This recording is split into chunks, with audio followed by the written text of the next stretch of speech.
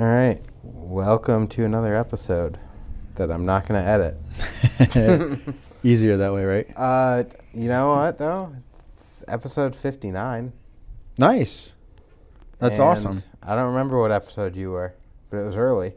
Yeah, I don't remember either. Yeah, it was pretty early. I know it was a few years ago. So, welcome back, John Corts. Yeah, thanks for having me. Last episode was like right after you formally announced JC Metalworks. Yeah. Was it 3 years ago, or was it 2 years ago? All the research. I think I love prep. Yeah. Yeah, even myself. I don't even fucking know. I technically formulated the LLC in October of 2019. That's when it was legally something. Okay. Physically nothing, but legally something. Let's see. I'm going to look this up on YouTube right now. I love that we just totally, right out of the gate, like, I don't know anything. Should I start notes? No, fuck it. Should I have listened to the last episode when we did this? No.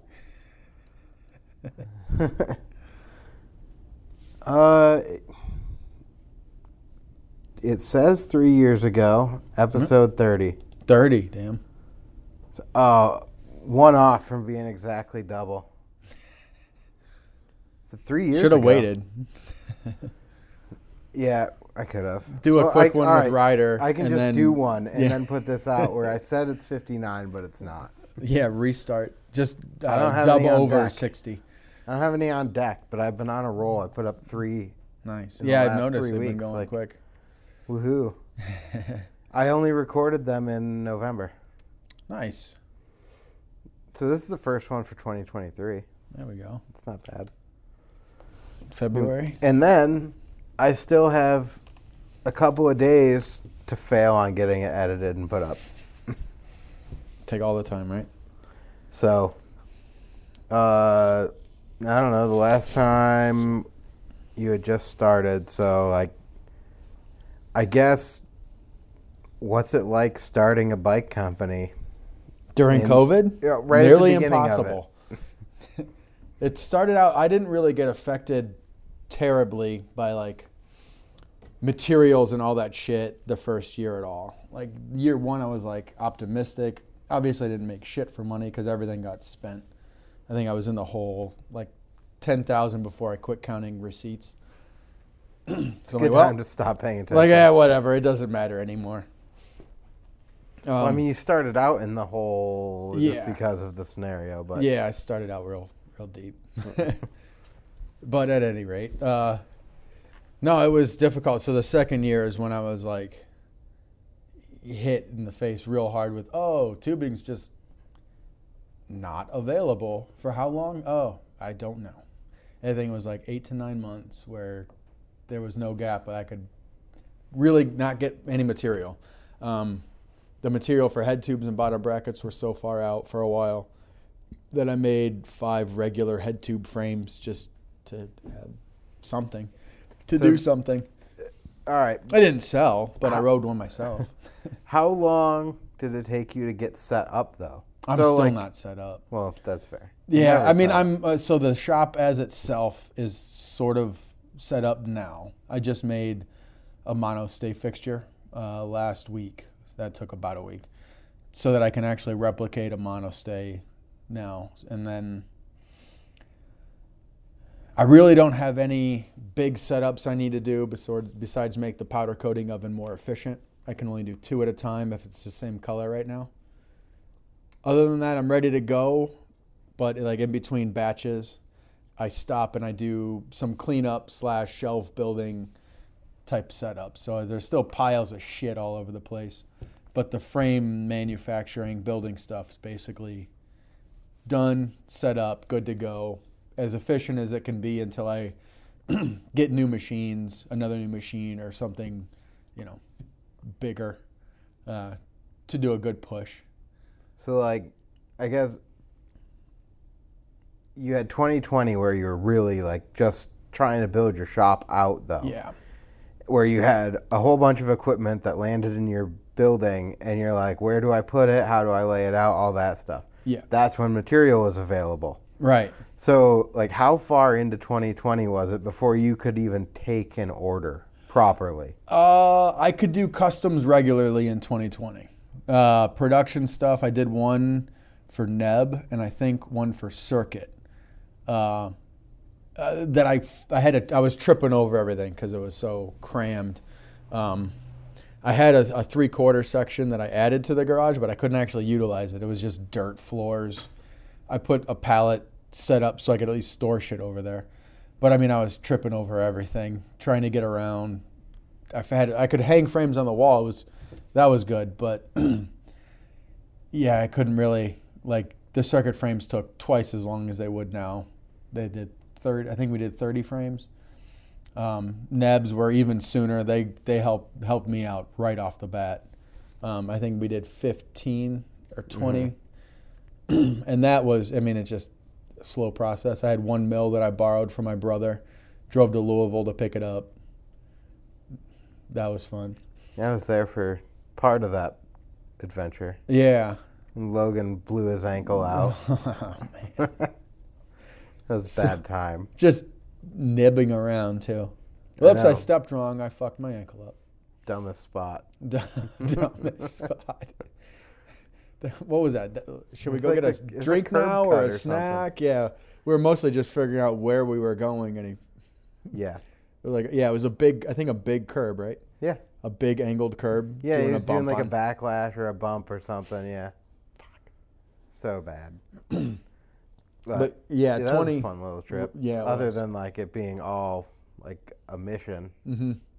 It was a fun mission though. It was my brother's friends came to just watch us unload this mill and try to figure out how to stick it in this stupid little U-Haul trailer. You still borrowing that same mill? Mm-hmm.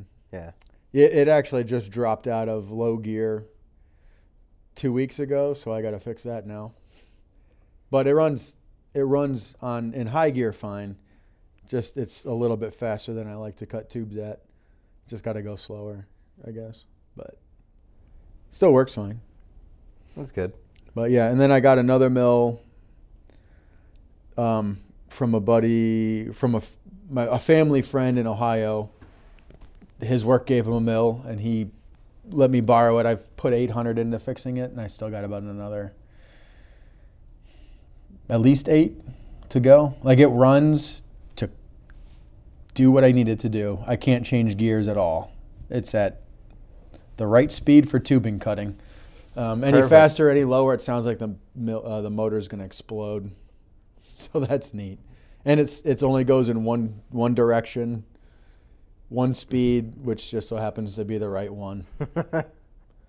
But perfect how that works out. It worked out. Like, it needs to be that way, so it can't not be, right? You almost don't want to mess with it then. No, I'm not going to fuck with it. I'm not opening it. I'm not doing anything with it until I have the money there to fix it when I go to. Yeah. Because I've tried. I'm like, it runs for what you need it to. Stop. So you had those couple, you were taking custom orders, you had those couple actual production orders. Then I know there was like the wheel mill frames and a whole bunch of other stuff all started coming in right at the tail end of 2020. Yeah, the wheel mill frames. And where everything just went to crap. The wheel mill frames are the exact batch that the tubing stopped showing up. We literally took all the pre-orders and then... Like, I checked the tubing. I'm like, how much is the tubing? How much is it going to be? Get here, cool. Started the pre-order. 3 weeks later, went to order everything, and there was absolutely no materials at all. They're like, nope, not yet, not for a while. Any projected dates? Nope. I mean, they had them, but they were way off. They were like 4 months out, and they were still off because everybody was so booked up, and most bike stuff is, low priority. Mostly because there's just not money, at least for me to go, I'm going to pre-order tubing. For you to make it in the batch, I get the scraps of what's left over at the end. But yeah, so that took at least 9 months for the tubing to even show up, which was neat. So that was cool. Everybody understood. There was very, very, very few people that were impatient about it. Yeah. I mean, I try to be as transparent as possible. I'm sorry, I can't make material. I can process the frames, but I can't do anything about the steel mills. Well, and I mean, you had, like, everyone had to be feeling that. I mean, you talk to anyone else working in the bike industry, and it was like, you know, whether it's a company like Kink that had to order a whole bunch of parts, and they're sitting there at the end of the best year they've probably ever had. Mm-hmm. And how much do you order for 2021? By the way, we know we're coming up on a shortage, so like, order what you want now. Mm-hmm. And how many companies got hosed by that? Like, yeah, you listen to the Moeller podcast with Unclicked, and he's sitting on more seats than he knows what to do with, and probably a whole bunch of other stuff. Yeah, I haven't. I should have. I haven't listened to that yet. I started it the one day, but then I had to get to thinking. Like I was thinking about a new fixture. I'm like, I can't listen and think at the same time, so I got to go back to some mindless noise or just machines. And I keep not doing that because I honestly I'm so out of it too that I don't know what other companies have. I've talked to Kink a little bit to know their, you know, what they had to go through and Well, I think everyone, like, you were either going to be content to have nothing, or order what you can and hope you get it. Yeah, and then you just got it all dumped on you at some point too. Yeah, and then you get a giant surge of stuff that, you know, the one year I'm sure it all sold, but then the next year I don't believe it did, which is why I heard, assuming Moeller's sitting on seats. Well, and you didn't have to deal with it as much, maybe through just the material supply, but yeah, it wasn't surgy. But like shipping containers went from, you know, $2,500 to $25,000. Yeah, but. I was so getting the stuff over, not only did they pay, like, buy more and get more than they wanted all at once, instead of getting, you know, a quarterly shipment or something, they were getting it all at once. Yeah. They also got 10 times the cost of shipping. Yeah, that sucks. Like, that would be a big slap in the, like, oh, fuck. Yeah. I need how much more to get our stuff here? Crap. Kind of pigeonholed me there. I kind of have to do it, right? Yeah, I don't know. Don't know what you're gonna do otherwise. Yeah, it's not like here where you can go drive and pick it up. Even if it's like I delivered, I made frames for Nowhere, and I just delivered them. It was cheaper than shipping to just drive them there. So it was also their 10-year anniversary of the Nowhere Jam. Yeah, that's cool. So I was like, well, I'll deliver these 40-some frames to you. This will be funner and easier and cheaper. You know, maybe not easier, but cheaper for sure. And it's nice to go on a big, long drive, especially that far. Always. I've never been out there. I've driven, like, real close by, but for work and overnight, and, like, I wasn't going to be there. So. Right. Yeah, it's definitely in the middle of nowhere. I met and talked with Carl for a while at Cody Dixon's house. Okay. The barring guy. Yep. Out in Ohio there. Yep. So he was out there hanging out. We had a little driveway session. Nice. Hung out for a bit. I know I've, like, talked to him in passing other times. Carl's awesome. But it's always, like, at Ray's, and I don't even care. Right. To be there half the time. Like, I'm there with other people. Yeah, it's crowded and busy and loud. I've actually met Carl 3 times for deliveries. Twice in Ohio. I knew you went to Ohio at least once. Yeah, I've done it twice. The first time was at the first time was in Pittsburgh at the wheel mill. And then I went and delivered him in Nebraska. And then I met him in Worcester, where Brant's from. And now I'm going to meet him again in March for 10 more. Cool. The last of his that I owe him. It is what it is. I mean, that was part of, I guess, my mentality too through all the COVID shit was like, I can only do what I can do. You know, I'm also starting, like, I got 2 kids now. So trying to divide time between doing, you know, being with them. Yep. Because I watch them during the day. And then when my wife gets home, that's when I go to work. So that makes it sort of challenging because I don't like to leave as soon as she gets home. We like to be a family once in a while. Yeah. So sometimes I'll get out in the garage and go, oh, I got a lot less time out here tonight than I planned. If I want to get any fucking sleep. So I'm learning the balance of the sacrifice between those two. The sleep and the work part, not the family part. Well, that's the priority. Yeah. Most of the, as much as I can make it one. You're probably trying to do like 8 and 10 hours worth of work in like 4 to 6 most nights. Yeah. So I am. And then I go to work, I leave sort of bummed out because I'm like, fuck, I didn't get shit done today. And then I look, I'm like, yeah, but you only had 4.5 hours to work today. Or, today wasn't a 6-hour day. But luckily my wife works, or she's off on a Friday. So on one day a week I get to go actually do a full day, which is very helpful. And I get during the day off, so if I have to go to get gas or anything, I can take care of that on the one day a week that I don't have the kids in the car. Yep. Because I don't like going and picking up a tank of argon with 2 fucking kids in the back of the car. I mean, it's fine, but I understand. It is. Like, I didn't necessarily care because I drive all back roads. I know how to get there. I'm not going to crash. But like when I went to go pick it up, the delivery guy, I only did it twice so far. But the delivery guy's like, oh, you got to sign a paper. He saw the car seats in the back and that there were 2 kids in there. I'm like, it's summer. The windows are open. It's not going to leak. It's argon. It's fine. It's fine. It's just a torpedo that's going to hit the car behind me anyways if something happens. Mm-hmm. It's not going to fuck with the girls. It's not blowing up in the car. It's not going to be on fire. It's just a shielding gas. It's fine. No worries. Backroad logic. I like that they're skeptical, though. Like, no, you got to sign it. They're like, I was just glad that they didn't say, oh, dude, I can't do that. I'm like, yeah, I'll sign a paper. It's on me. I'm an adult. I can make my own decisions, guys. You don't have to tell me what to do. But, yeah, I'll sign your waiver saying you released an argon tank while there was I think the actual waiver Would they have to handwrite that and be like, there's kids in the car? It was a default one for being an enclosed vehicle. Got it. Yeah. Like, because I don't have a truck, so I was laying it down in the van. They don't make me sign it every time, but that one time they made me sign it. It was kind of funny. Yeah, oh well. Mm-hmm. So what are you doing, like, order-wise right now? Do you have any batches in? Are you taking a bunch of orders? Or? Yeah, I'm finishing up a batch of reclamation frames right now for the company in Colorado. Okay. Talking to Troy McMurray about doing those. I got done.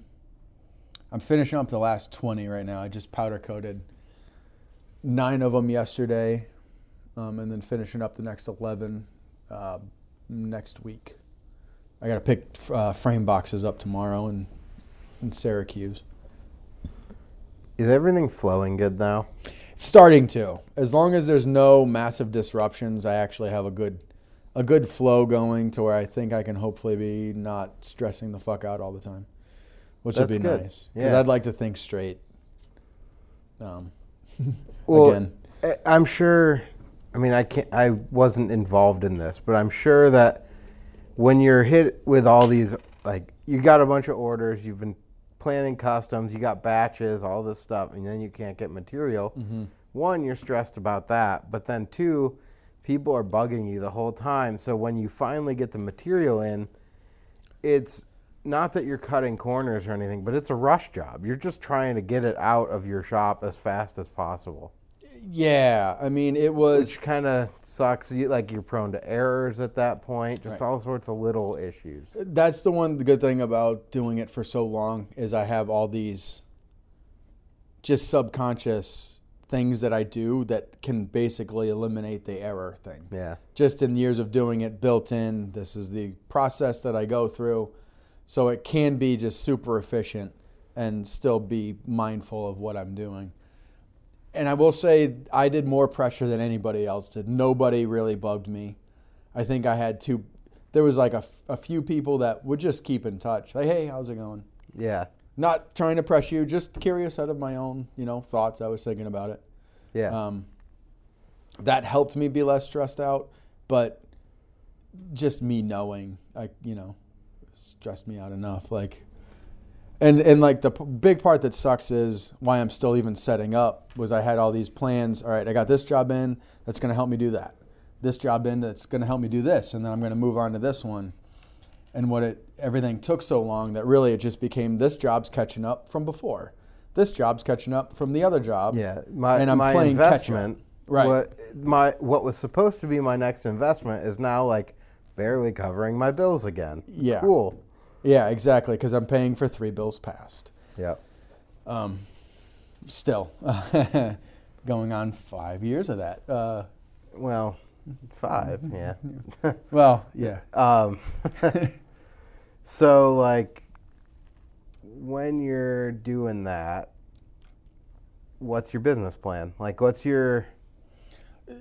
The end goal for me, I still think about that every day, is to be able to at least do frames, steel welding, parts for bikes, self-sufficient, eventually. Like, the bigger goal, I want to be able to do my own head tubes in-house, powder coat, maybe as far as sticker printing, but I can source stickers. That's one of the least of the concerns of it all. But to get to that point, and I'm like nearly there. I want to build up the processing before I get the CNCs.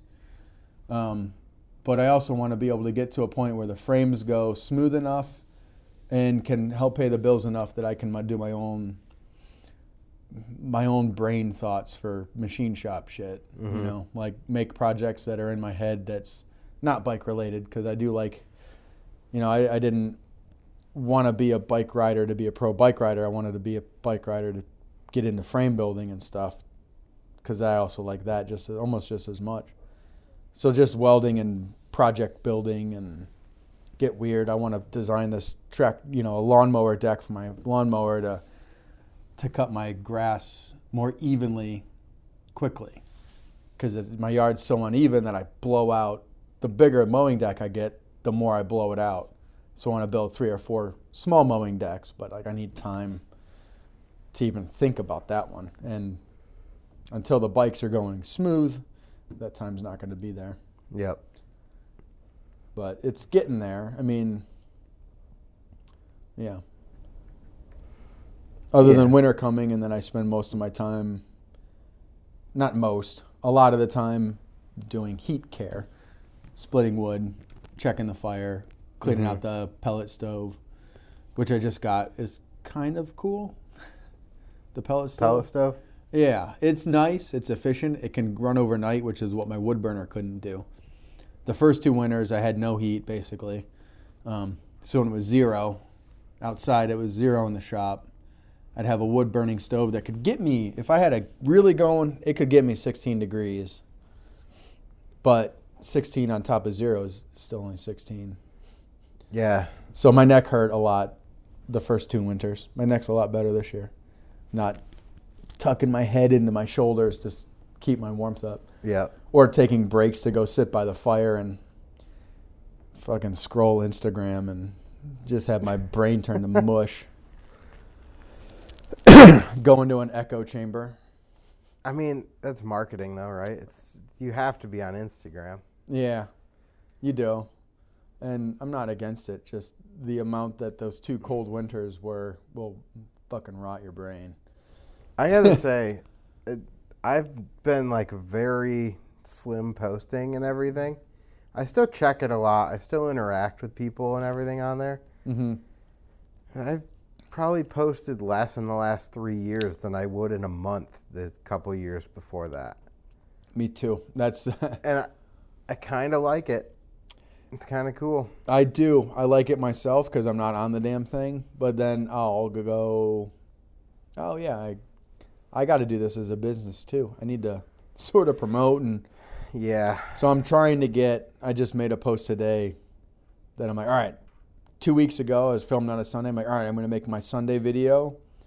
That's a morning shift one where I'm doing, a lot of weekly prep for heat with a little bit of work, and I'm like, all right, film some clips, and then I got to work, and then I just made the video yesterday, and that was like 3 weeks old footage. I'm like, yeah, you're really doing a good job keeping up on it. I saw you post that. Yeah. So I'm trying to figure out a regular thing. I think what I might try to do is just build a cache of pre-edited videos. When my daughter's napping one time, I'll just make some videos and then try to figure out a time. I'd say that's probably my biggest thing is time management for work, because now I'm not just building. I got to do all the other shit. Yeah. The not having a team factor of it. Well, so I was going to ask you, as far as like the business side goes, Mm-hmm. I know we're talking like you want to build a new fixture. Yeah. You want to do, some CNC equipment, and you want, like, you've got plans and stuff.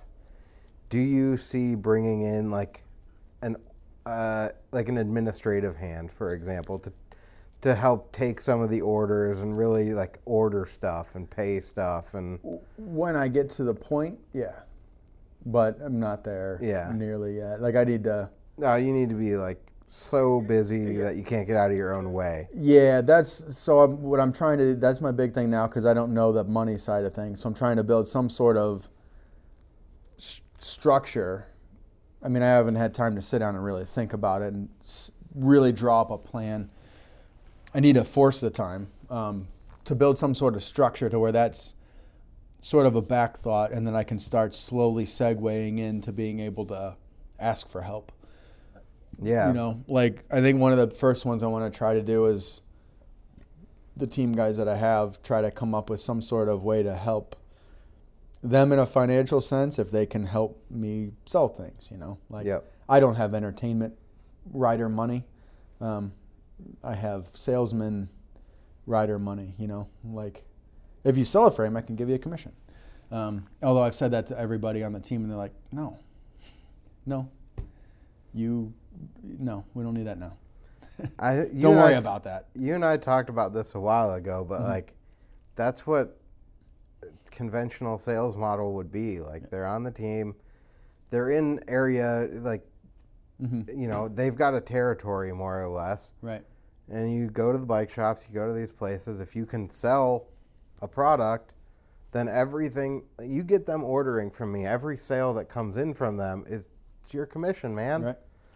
Yep. And I got to come up with some sort of way to go about that too, Yeah. They order it through you? Do they just say who they are, who referred me or you or whatever? Try to figure out that type of situation. Yeah.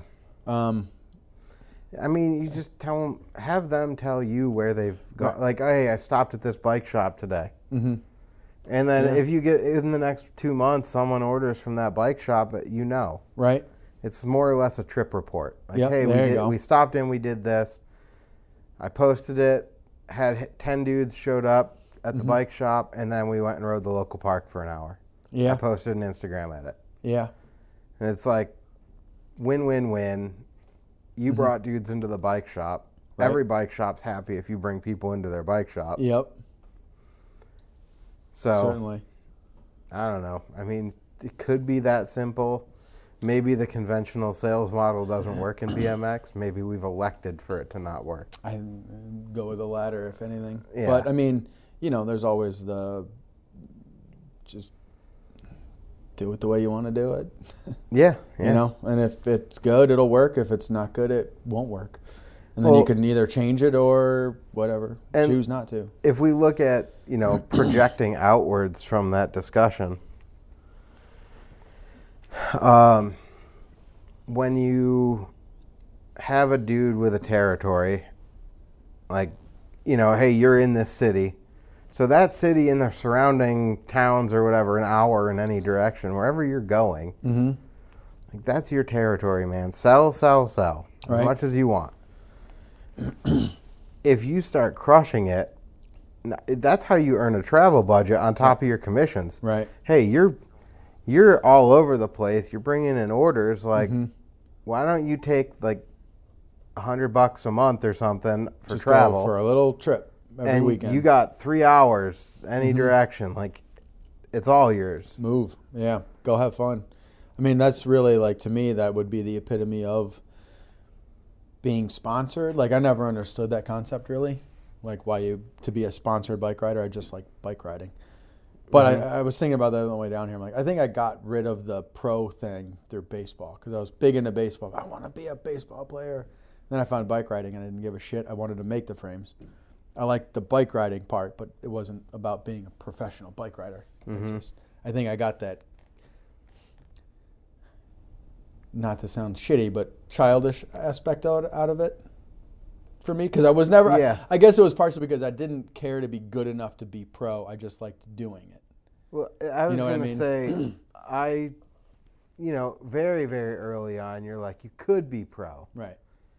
But then maybe I had a more realistic approach to it too. That's like, well, being pro is a job. It's not just getting paid to ride your bike. There's a lot of work that goes into that, and travel and all this other stuff. And do you really want that? Or is it just fun to do with your friends? Because if I can go on a road trip with my friends, that's cool. But if I got to go on a road trip with one guy I kind of like and 3 guys that I don't like for a week and a half and share a hotel room with these people, do I want to do that? And be joyful enough that you massively pressured to produce. I was just going to say, and now I got to do stuff even if I'm not comfortable doing it. And I don't know. So there was that. And then also the fact that, I mean, you have to be self-aware enough at some point to be like, I'm not that good. Yeah.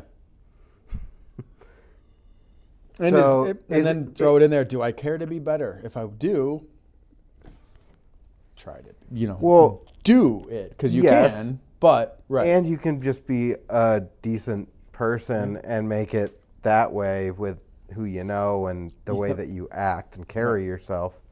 Right. Which, had I cared, maybe you could make that work. Right. But also, I mean, then you just go, all right, what do I want to do for a job? And now I have a great fucking hobby where I get to travel with my friends. Yeah. And it pays for my life and my bike riding. And, and I don't have extra obligation. Yeah. No obligation to go throw myself.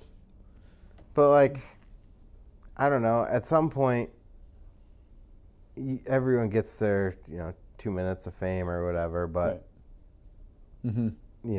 clips here, clips there, whatever. But that's almost cooler now because you don't. Right. You can get that in any way. I don't know. I agree with you kind of though about the like childish aspect of but I think it relates to, I put a podcast out a couple weeks ago, a month ago, something like that, about motivation and like doing just to do, succeeding. Yeah. So it was about success, but how can you be successful at being successful? If your whole goal is to succeed, what is your goal? Yeah, what succeeded? How? Where? What? To what extent? Right. So if your whole goal is just to get sponsored, is that why people get it and then just drop off the face of the map too? You're like, oh, that person came up hard. They were on flow. They were killing it. And then they hit pro. And where did they go? Right. Well, they made it. Pressure they don't have is to on. do anything anymore. Yeah, right. You hit the point. It's easy to get there. You got there, and now you're I met my goal, and you're like, what about all the other incremental goals? Or like, why did you want to be pro? Right. That's a good one. Why did you want to be pro? So that everybody knew who you were, because that's what you wanted to keep doing and continue doing. Just for the status. Right. Or just for the image factor of it all. Yeah, because it's pretty cool to say you're a pro. Right. Yeah, it is a cool thing to say.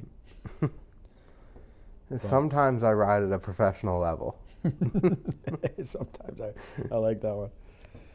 But yeah, I mean, that's, when I started riding, I pictured building frames. I didn't picture being in the X Games. Yeah. I did, but that's where I was like, okay, you watched the X Games in 98, and you're like, can I picture myself competing against these guys? No, not that good. No, you can't beat the beast. Well, even Nyquist. Right.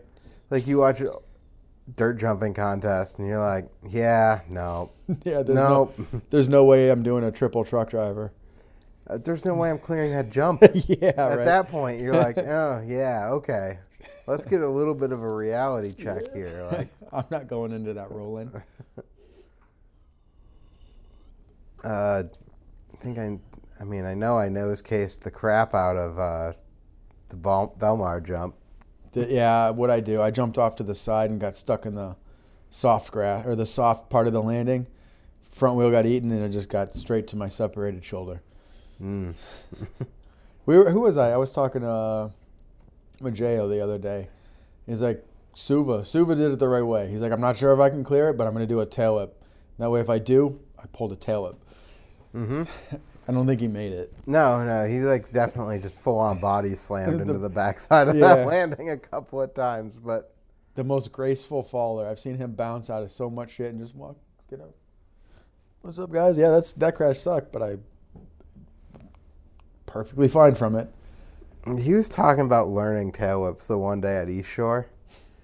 And I think it was him saying, I was trying to learn them fly out and could never figure them out. And then someone told me to do it over a box jump because you don't have an option. Right. You got to put your feet back. You got more time, but you got to get your feet back on her. It's not going to be pretty. Right. It's going to go real wrong real fast.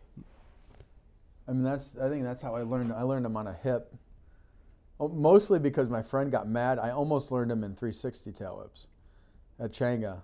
Okay. My buddy was trying. I'm like, I'll try those with you. And I kept getting them under me and like landing them because just the way a 360 works, when you do a tail whip, it kind of all works out. Mm-hmm.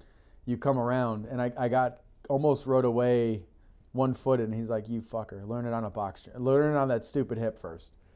So then he made me learn them on a hip, which took forever. I got closer on a 3-whip, learning them than I did just over. There's a lot of momentum in the 3-whip. The momentum was in the 3-whip. Your thoughts were about other things than worrying about finding your pedals. So my feet went towards my pedals more easily than, you got to look for them. Where are they at? So don't crash. That part for me, it took me forever to learn the whips. Mm-hmm. And I learned them fly out eventually. But I could do foot jam whips borderline with my eyes closed. I've always been more of a feet off person than a hands off person. Okay. So like no footers, crank flips, Supermans, anything like that. So the one day I was struggling trying them, and I'm like, this is stupid. Put your leg over, and once you put your leg over, it's just a no-footer. Yeah. And that was like, stop thinking of it as a different trick. It's just a no-footer. Yeah. And that helped for a very long time. And then, I don't know, I haven't given it the all to relearn them after a couple partial ACL tears and that'll do it. A broken ankle and some collarbone and there's like a sequence of injuries that was like tail whips again? No, I don't think so. It's just an uphill battle that I don't even know where I would go to learn them again at this point. I had a chance when I was at the wheel mill. I could have learned them again there. Isaac just got me to relearn them again clean because I used to, the past, 10 years, it would be get it around and just put your feet on something. So I would ride away on my crank spindle pretty much every time, or my arms, just put my feet back. And I did one in the fall, and Isaac filmed it. He's like, I pulled it second try. So he's like, do it again. I'm like, God damn it. Because I caught it half sides. I didn't touch the ground, but it definitely wasn't clean. And he's like, do it again. Put your feet on the pedals. And I got to the top. I'm like, oh, yeah, just put your feet on the pedals. Because I would, for the longest time, like, just don't crash. Don't hit your nuts. Just fucking land it. And instead of thinking, just land it, I was like, just put your feet on the pedals. And then I did. I'm like, oh, yeah. I forgot about that part. Think about putting your feet on the pedals and not just riding away on something. It's just a no-footer. It's just a no-footer.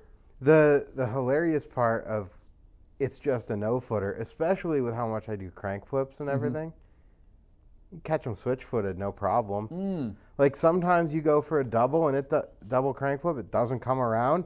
You just catch them switch-footed, and your brain just adjusts to where the pedals are without even thinking. That's crazy. I didn't do a lot of crank flips. When I did, my brain did not do that. My brain did not. If it went switch-footed, I got a shinner. I guess mine would have been a half, not a 1.5. It would have been a, well, chain was too tight. Yeah. Shinner. The half is harder for me to read because it just didn't work. Oh, right. You're like, oh, okay, I can see that. Because still, if it's 2, you just put your feet back and it's going to hit that, I guess. It's going to hit the front foot as opposed to, when you do a half crank, it's more of like a dead sailor crank flip. Yeah, you just know. It didn't pop right. You didn't get a good kick, and your whole body's off. Yep. Your legs are out going, oh, this is going to go totally awry. But that was never weird. What I always thought was weird when I was learning them and doing tail whips, I always caught back foot first. Reach over the frame, grab it, and pull it in. No shit. And even today, if I were to go try one, I'm going to get my leg over, I'm going to get my back foot on the pedal, and I'm not going to put my front foot on. I wonder if that's a foot jam whip thing. You said you'd do foot jam whips like easy. I think it's because I notoriously underkick them. Okay. And it's forcing me to pull my leg over. Yeah. Forcing you to bring the bike underneath of you. Yeah, it just helps pull it around. Yeah. Mine was always too fast, so my front foot would take off and my back foot would go right to the deck. So I'm like, God damn it, it's got to keep going. Where down whips made it easy because you under whip it. So I could land those 50 tries quicker than I could a straight whip or a not down, a topside hip whip. I don't know. I was never good enough at them that I could come up with like any rhyme or reason. But I do know it's always back foot first. Yeah, that's awesome. That's my right foot is my dumb foot. That's the one that will just go to the deck. I'll be in the air soaring for 10 feet with my foot ready to touch the deck. Well, I always laugh because if I would just put my front foot on, I could ride away one-footed. Yeah. It's when you catch back foot that you can't ride away. It's just like... Yeah, not without a bloody shin. Yeah. Or a ran over ankle. Yeah. It's crazy, though. What other tricks are just horrible for learning, though? I was taught, I'm down at HCS, I think I taught Brian Mikolajczyk. Is that how you say his last name? Yeah. I think he was one, Greco was one that I taught how to, this unscary way to bar spin on a bank going fakie into it. Yeah, it's the best way. Yeah, I mean, you got to get a good fakie, but once you get there, if you fuck up, you just walk out of it. And you're falling away from the bike. Yeah, you fall away, you're not going to hit it, there's no fear. Once you throw one, obviously it's scary, and then you throw it, and you're like, oh, like that went terrible, and I'm just walking out of this, picking my bike up now. It also, from a good pop, it gives you the most time to get the bars around and caught because it pops up and then it's got to drop to the bank again. Yeah, exactly. You get the most time for this, that's scary, throwing your bars around, letting go of your hands, flipping them around. I've never been good at hands-off tricks. I got okay at throwing bars for a little while, but not like, let me do them off of something. It was around the skate park. Okay. I could bar fakies, fakie bars, bar over a wedge hip, like any of that. But I don't know. That was like the same timeline as breaking the ankle, the collarbone, the metatarsals. Like, I broke so much stuff in a sequence that it was like, just don't. A rough couple of years. Yeah, and then you're kind of like you just want to be on your bike, but you're like, I don't really care about tricks as much. Yeah. And then you can't ride that long before you're like, dude. All right, we gotta do stuff. I do care a little about tricks. Let me find the ones that I'm really comfortable with, and I'll just do those ones. Yeah, that's where I'm at now. My learning is now a new style. I put front brakes on, so now I get to fuck with nose picks. Nice, scary, but I mean, sort of easy to walk out of. You can bitch run your way right into nose picks in a skate park at least. You know. Half out, half. Oh, that felt comfortable. Let me hop in. And since I don't ride in contests, it doesn't matter how long it takes me. I'm there for the exercise and then the fun. And obviously the mental awareness of it. But I would like to learn some sort of level of front end control at some point. I've never been able to bail over the bars. Oh, that's a problem with front end tricks. And you got to be able to get out of there. I know it's something you can learn. Like, I just need to go run into a curb a couple of times and just practice the last second, run into the curb, turn the bars, step over. That's it's you learn to turn the bars and you can at least get out of it. I suck on my nose, but I can get out of it okay. I hold on for too long, past the point of no return, and then I get sucked into the trying to run it out with a bike between your legs. Yeah. And the other of that is when you go over, you do the Superman. The bar ride Superman nose wheelie faceplant. That was the first few I did before I learned. Dude, just turn the bars and then you don't get hit. You literally just, your hand that stays on is the one that goes under your crotch. So because you make sure you clear. You make sure you clear and then you are running now. I know exactly how it works. I've done it before. Yeah. Like, sometimes you just bail like that naturally from something else. Right. It's that, like, if I'm trying to nose manual, I'm just locked in. I'm putting a lot of effort into it. Maybe that's the foam pit that Woodward could build next, is the nose wheelie pad. So you can practice the jump over, leave your bar behind. They already got the handrail in the foam, so. I know they do. All right, so let's talk about that thing real quick, because when I saw the pictures of it, I was like, that's really freaking dumb. Yeah. Then I started thinking about it, and I'm like, the foam pit's got to be so deep. Then they have to build the stairs. So, like, this thing has to be up on a big, stupid platform. Mm-hmm. And then I went there, and I'm like, yep, it is up on a big, stupid platform. So, like a 4-stair? Yeah, 4 foam stairs. Mm-hmm. And then the thought. rail is sheet metaled in. I'm like, I was kind of, when I saw them, like, I've never fell on the top 4 stairs of a rail before. Every time I've fallen on a rail, it's been onto the rail or the ground after the rail, which is obviously the foam pit. But yeah, I mean, normally you're getting tangled up in the rail, and that's what's getting you fucked up. But I mean, I also learned on a real rail, so yeah, I didn't. Maybe the foam rail would have been nice to have learned it on. But I mean, I had Changa, so we had grind ledges from 1 foot to what I think the last handrail they built was 20 inches or something, almost 2 feet high. Mm-hmm. So I mean, you could baby step your way right into it at Changa, at least. Although nobody has Changa anymore. I do. There's very few people that have a Changa. Oh yeah, I know. Like a skate park, like it. It's everyone like grows up at Ray's instead. Right, which is not as diverse of a place as the original Changa was. I never made it to the original Changa, and I never made it to whatever the other Changa is, because this one's Changa 2. Yeah, this is the one that's around is Changa 2. The other one was Changa 57. Yeah. It was in Lorraine. Horrible place to put a skate park. But yeah, I never made it to any of those. Never made it to. Dude, if you want to talk about places that I never made it to that are regrettable, what's Section 8? I went there. The Flow. Flow. Never made it to Extremes in Rochester.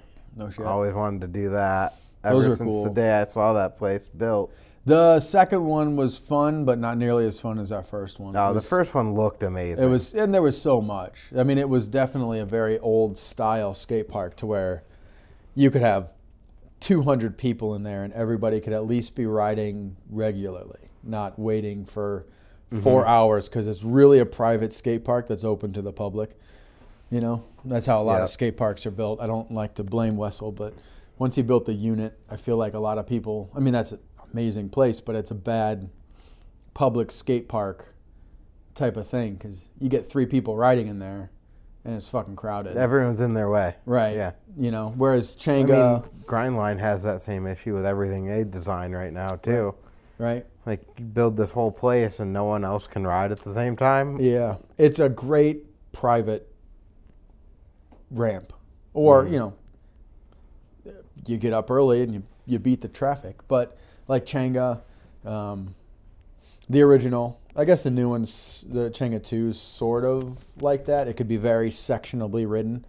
But the original Changa, I mean, other than the street section in the back, there was like 4 sections of the park that you could, crowded day, you know, ride the middle section, the box jumps, the mini ramp, the bowl, or if it was dead, you could flow through every single aspect of it and ride the whole skate park as if it were a private ramp. See, that's Changa World is like that. Still, if you get a good session in there, Yeah. that place has the big hip transfer, like a couple things where you can really tie it all in. Mm-hmm. But otherwise, you go there and it's riding the pyramid back and forth, Yep. riding the weird little horseshoe section, which is fun, Mm-hmm. riding the mini, riding the box jump, or riding the resi boxes. Right. And then there's a little street side. Yep. But yeah, it's not as flowy. Because even before that street section there was there, do you remember when that big Euro pyramid box jump thing was there? So that was like, there's that 8 foot on the box jump side. And then next to the 8 foot was this huge Euro step. So coming from the pyramid side, it had a Euro step up. It was you had to try to get up there. It didn't just put you up there. But it also had this weird lip that when they first opened, they had a big jam. I don't know if it was a contest or if it was a jam. But I mean, people were riding that thing like a fucking box jump and going 12 feet high. All Changa locals who were like, we can finally go high, because at Changa the ceiling was so low that you got a lot of good bike riders out of there, but none of them were boosters, because if you boosted, you ended up with holes in your arm like Wessel, cutting it on the water sprinkler in the rafters. But man, that big box jump thing, I never really jumped it. That was too big for me. At least at the time, way too scared to jump that damn thing. What else did we have that I didn't ever go to? Extremes or X Wheels. Did you ever go to Buffalo. Penn Skate? Yeah, I made it to Penn Okay. Skate a handful of times. Never made it to Hackettstown. Oh, that Never place went was to the fun. Incline Club. Never went to. Was it the Shelter in Albany? Oh, that's what that place. Yes, I believe it was called the Shelter. I went there once for a contest. Never made it to Red Planet up in Oswego. Yep. I went there twice. I know they had. Did they have 2 locations? Or maybe it was 2 setups. Maybe. I know I went there for both times I went there was the same ramp setup. Never went to Rye. And it's I never crazy made it because to all Rye. these places I've been like right next to. No shit. We were on our way to Incline Club the one day, and then the weather cleared up, and we're like, Bethlehem, why don't we check out the new plaza they built? And that's where we went there instead, and then never went back. And then they closed. Yeah. I liked that place a lot. Every time I went, it was different. Because they changed it up a lot, which was nice. Lots of skate parks don't do that, basically, because it takes massive amounts of time and resources to keep rearranging your ramp setup, but especially because they seem to do a lot like drastic changes to where it wasn't like rearranging, it was like building a new ramp, or I don't know if they just reused, like, let's take this one apart, reconfigure it completely to work for this one, or if they just how they did it. But I was always really excited about that when we'd go, because then they were all really built ramps, really well built ramps too. Yeah, it always looked awesome, like big but awesome. Yeah. No, exactly, big but but awesome. The kitchen was pretty awesome. Never made it to the kitchen. It was fun. The rail setups and everything were crazy. That was kind of short-lived, wasn't it? I think so. It's hard, I don't know. Relatively. I guess maybe it was just that I lived in New York then, and at the time I was doing a lot of southern traveling. I didn't go west so much anymore. See, we were driving, like, we were going out to, like, Four Seasons. Okay. I never made it there And what's the one north of Chicago? I can't think of the name of it right now. It's an indoor park. Still there or gone? Scrap? Still there. No, not Scrap. I don't know. I should know, but I can't think. I feel like I should look them up now because I know. Anyway, we were like going out there, and then it's on the way. You drive right through South Bend. I'm like, why don't we just stop? So we were... South Bend, is that where the lathes are made? South Bend, Indiana? Might be. Is it Indiana or Illinois? Yeah, it's Indiana. South Bend, Illinois. Or Indiana. Oh, what the heck is the name of that park in Chicago? I think the only one I knew of was Scrap in Chicago. That was Chicago, right? Yeah. The only park I have ever been, like Midwest like that, east of Cleveland, was it was a Vans park. I think it's still there, but it's got a different name now. It's in a mall. I think it's in a mall. But we went there on an FBM trip. They threw a contest. Is it Ollie's now? No, Ollie's was Cincinnati. Or at least the Cincinnati, Ohio area. I think. I'm like mostly sure about that. Oh, yeah. No, I've been to Ollie's. Oh, okay. Ollie's is gone. Yeah. That's the one that had the huge vert ramp. Oh, yes. Yeah. And the super fun wedge hip setup. Yeah. That I never made it there. That spot looked real good.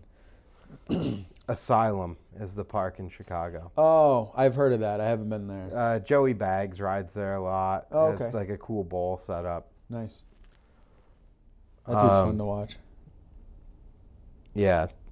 Okay, what's the one next to Albies? That's the one that I'm thinking when you were saying Vans one in TRP, Transitions.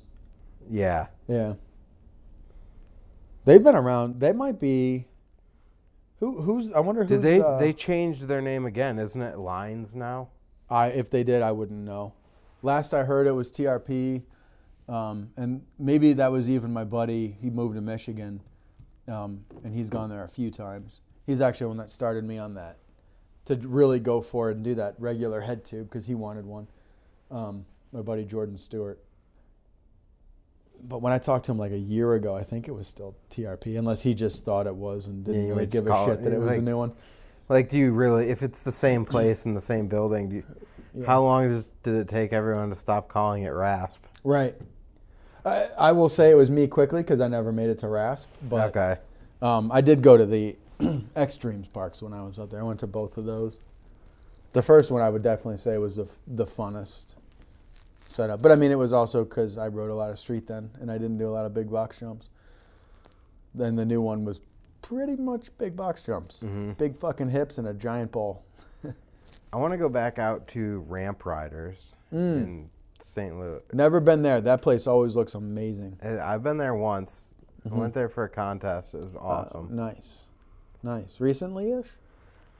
Sort of? More so than later? 2015, 2016. Okay. Somewhere in there. I know Jeff and Carrie, when they were the salesmen at FBM, they put a contest on it at Ramp. I think they put a contest on at Ramp Riders. That's a really fun park. It looks good. That's a really trip good. we ought to plan. Yeah. It's a hike, though. It is very far. But, I mean, there's so much shit in the way. Yep.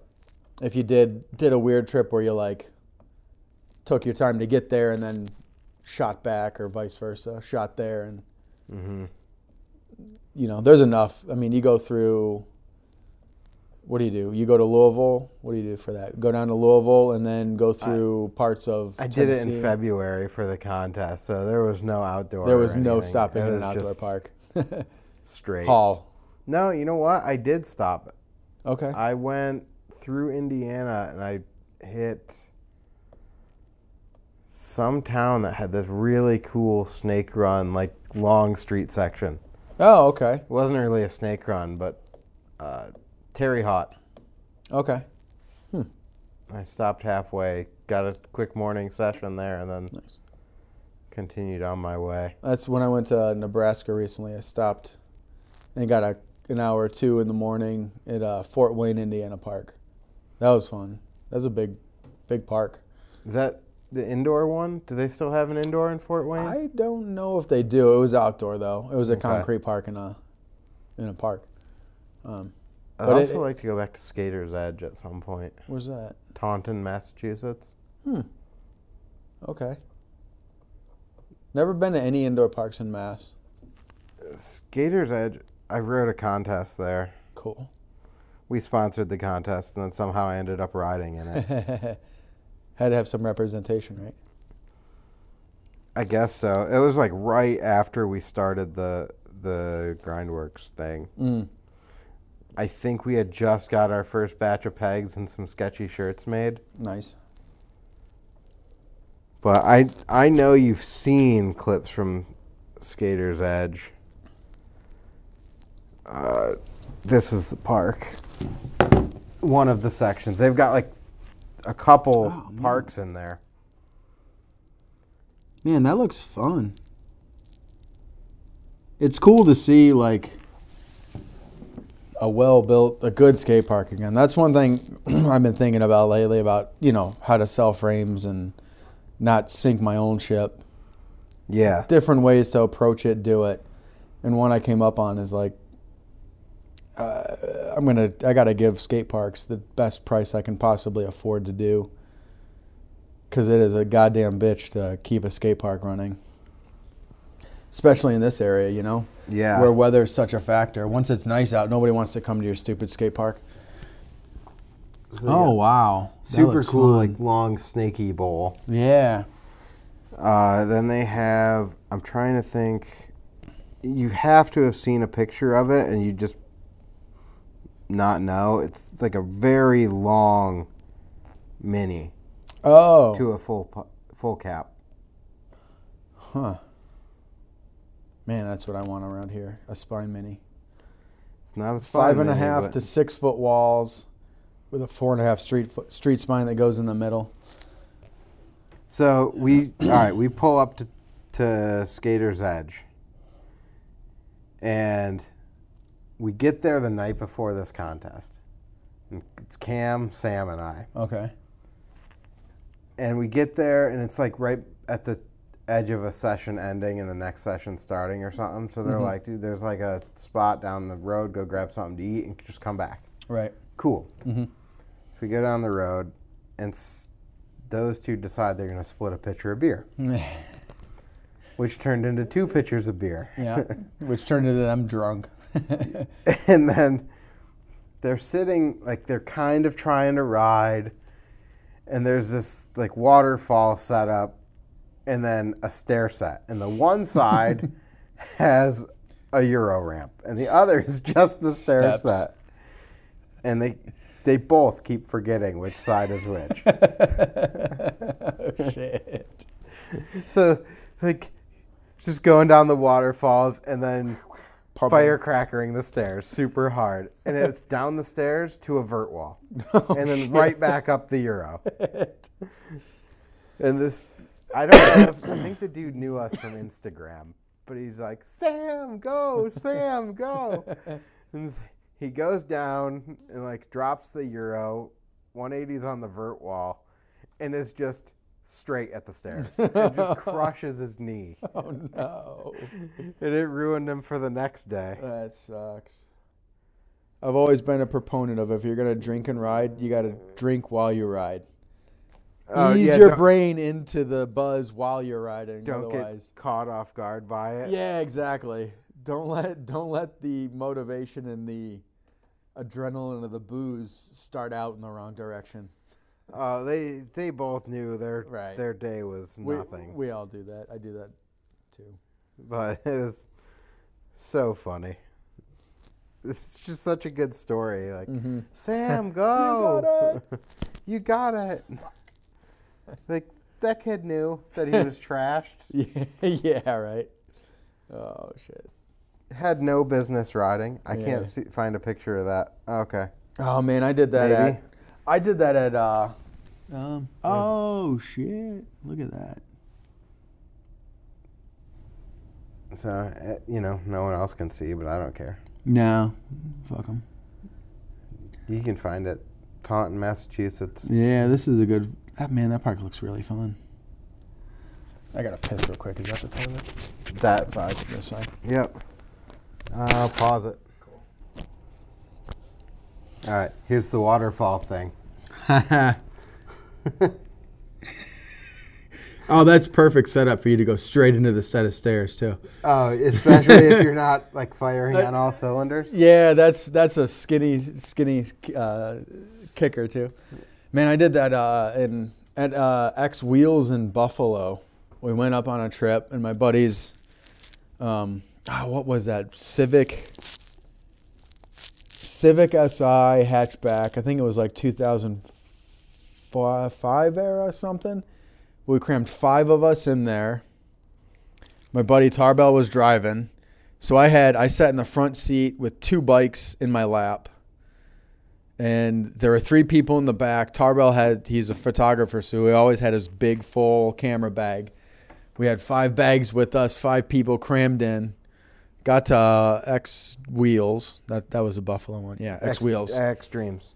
That was Rochester. You're right. X Wheels was Buffalo. They're so confusing. Yeah. And I wanted to shoot a photo of a peg stall on this fence that was outside of the small quarter to keep you in. But he was shooting a photo of Corey trying probably some crazy tire ride up a rail. It was taking a bit, so I had Southern Comfort in a vitamin water bottle I was drinking. But by the time that Tarbell comes over, he's like, all right, let's shoot it. What are we shooting? I had drank the whole bottle. So I gave it a few goes, but then there was one time where I missed my front peg and I sat up. I'm like, I think I didn't make it. I just landed on my face. I'm like, past the point of no return. So I was like, I'm done. Sorry. No photo for you on this one. For me on this one. And then I picked up somebody. I was hanging out and picked up somebody's bike later and dropped in. And I did the full, like, X-up ride to X-up ride and back. Somehow I didn't fall over. Like, X-up ride without lifting my front wheel off the bike or off the ground. And then that was calling it. I don't really remember the rest of the night. It's good. Good time to call it. Yeah. No. Yeah, I was good enough. I'm like, all right, I landed on my face. That's plenty sufficient. And then X-up rides didn't work. Or, riding straight turned into X-up rides, I guess I should say. I was happy, though, I was able to drop in on that. But my booze gaze was always, if I could 180 bar spin, I was still good. And then you got, 180 bar spins kind of became easy. Yeah. Sort of. I mean, they're easier than straight bar spins, flat ground at least. Scarier, but easier because it's not less for me. of a... Yeah. I still throw long bar. Okay. Yeah, if you don't go long bar, if you throw 180 bar long bar flat ground, that's fucking insane. The other way, I mean, you only do a 3/4 of a bar spin when you go inward. It makes it much easier. But that was always how I gauged myself. Like if I had too much booze, all right, let's fucking do this. Did you ever ride that pool in Binghamton? No. Down in near Kirkwood? Nope. Okay. I didn't either. Because I drank too much. The one night it was clean. I feel like I just missed out on a lot of this stuff, either not being No, I was never part of the like crew. Oh, right. I gotcha. So like a lot of the stuff was happening. Yeah, under the radar. We were trying to keep It's always on the outside of everything. And I don't even know that that's entirely true, or if I was just like kind of oblivious to it in some ways. Yeah, I mean a little, but you got to think too. Because like Wally was a little more in touch than I was. He was trying to do stuff like film and all that stuff. So everyone wanted you around. Well, he's always up on like I guess more the technology aspect of it. Like me, I never fucking texted anybody. If I'm not physically seeing you, I'm not really talking to anybody. I'm just not on my phone, so I'm really bad at communications and always have been. Yeah. I remember my one buddy at 16, I had a phone, and he's yelling at me, dude, you got a fucking cell phone. Why don't you use it? I'm like, I don't care.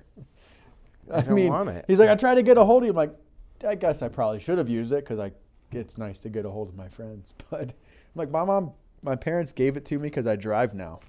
So they're like, you get a cell phone. Yeah. I don't want a cell phone. Yeah, I don't want to be found or seen or. Right. I mean, and that was, when 16-year-olds were first getting cell phones, at least as a norm. And there was no texting. We had Snake on our phone. Yep. And it called. It was literally a phone. You could text. Yes, I believe you could text. After 9, though, when it was free. Oh, is that what it was? I never did, so I never knew that you could even do that. I was a wizard at T9. After 9 or something. When they first came out with T9, I could sit there and drive and text a whole goddamn paragraph without ever taking my eyes off the road. Minus the, yep, I read it. You read it real quick. Yep, it's good. Cool, send. Now it's actually dangerous because you got to look. There's no tactile information. Yep, you can't use the actual feel of buttons because it's just. Yeah, the 5 has a little knob on it, so you can always find 5. Yep. And then all around it. Go from there. Yeah. And T9 was smart enough of an AI system to learn the way you talked, but not smart enough to send all the information to everybody. I kind of like the swipe texting. I use that a bit. You almost have to think about it, though, more than like T9. You didn't have to think that much. No, swipe you do because you got to be some words you got to be very precise when you leave. You can't swoop. You have to and others you have to swoop if you're going next to it. Yep. Yeah, exactly. If you don't do the swoop, it's spelling a completely new word. Yeah. But I mean, that's the closest you can get to being safe texting. Talk to text. Talk to text. That's true. That doesn't work half the time. Nope. I tried to use it today, and I'm like, I had to hit the fucking talk button 12 times before it actually worked. I'm like, what's the fucking point? Don't text. I guess so. I guess. But that's like one of those things that we all know. Mm-hmm. And my one buddy pretty much only talked texts, and you can always tell because he's got a shop mouth, so there's always obscenities, and when talk text goes through, it's got the asterisks for half the letters. It shows the first one. That's so lame. It is. Come on, guys. Like can we put it on adult mode? Yeah, exactly. Can I say the word fuck? Come on. Really, we're still scared of a 4-letter word that really means nothing besides emphasis in most circumstances. I agree. Is my volume still good? Yeah, I think so. Cool. It's kind of tucked under my chin now. Yeah, it should be fine. But yeah, so back to the shop thing. This year's looking smooth. Got a couple good projects ready to go in the works. Don't have a lot of customs lined up yet, but I haven't really been trying to push again. I think if I start posting more, that let people know. Like my website's down. I don't have the money to keep it going for the little bit of use that it gets and how much money they suck from it. Because I got to use. They don't do a third-party merchant now, so it's just money through them. They take a while. They say they send it out next day, but you don't see it for a week when I get paid through it. So I just use PayPal at the moment. which works better. Most people PayPal- have it. I mean, you can still do credit card payments through it, so it's PayPal. Just it feels like they change their terms of service every week. really. I haven't even paid attention. They just always sending out terms of service changes, and like Of course. I don't use it enough to keep up on what the terms of service are. Mm-hmm. But I know it's something sketch, and it's not for your benefit. No, my bank just came out with. Well, initially when I talked to them about doing merchant services, they're like, "We're working on it." All excited, like I'm like, "Oh, cool. Glad to hear that." But I think they were actually just working on a deal with some third-party merchant. So it doesn't work out to get better rates like I was hoping, but at least it's to the bank. So instead of having to go PayPal, transfer it to my bank, it'll just go straight into my bank account as quickly as possible. So I'm like, well, I'll have to find what website they use, because the website I was using doesn't do third-party merchants at all. So now I'm going to have to ask them what website services they pair with, or, you know, and then have to build a new fucking website, which I suck at and don't have time to do. So, I mean, the Wix, I was using Wix, which was pretty idiot-proof. You could do something decently enough. You can do some decent stuff with WordPress too, and you can get some templates for that. Cool. I know that's what our company website through here is. All right.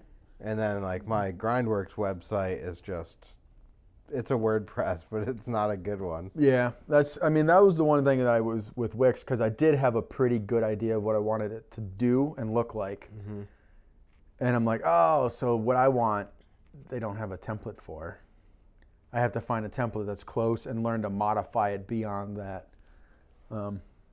Which I started figuring out, but now I'm going to probably be switching things. So, and I let my domain name lapse, because I was just like, I don't have the money to calculably pay for that right now. Yep. For what it has done for me. So I got to let it, I think it's 80 to 90 days before it's back on the market to where I could buy it again. So maybe I'll get an original, like an initial deal again. Yeah. Like I did, I think it's $40 now. When I first signed up, it was $10 for the first year. So maybe nice. Give every year there's an 80-day grace period when I can't afford $30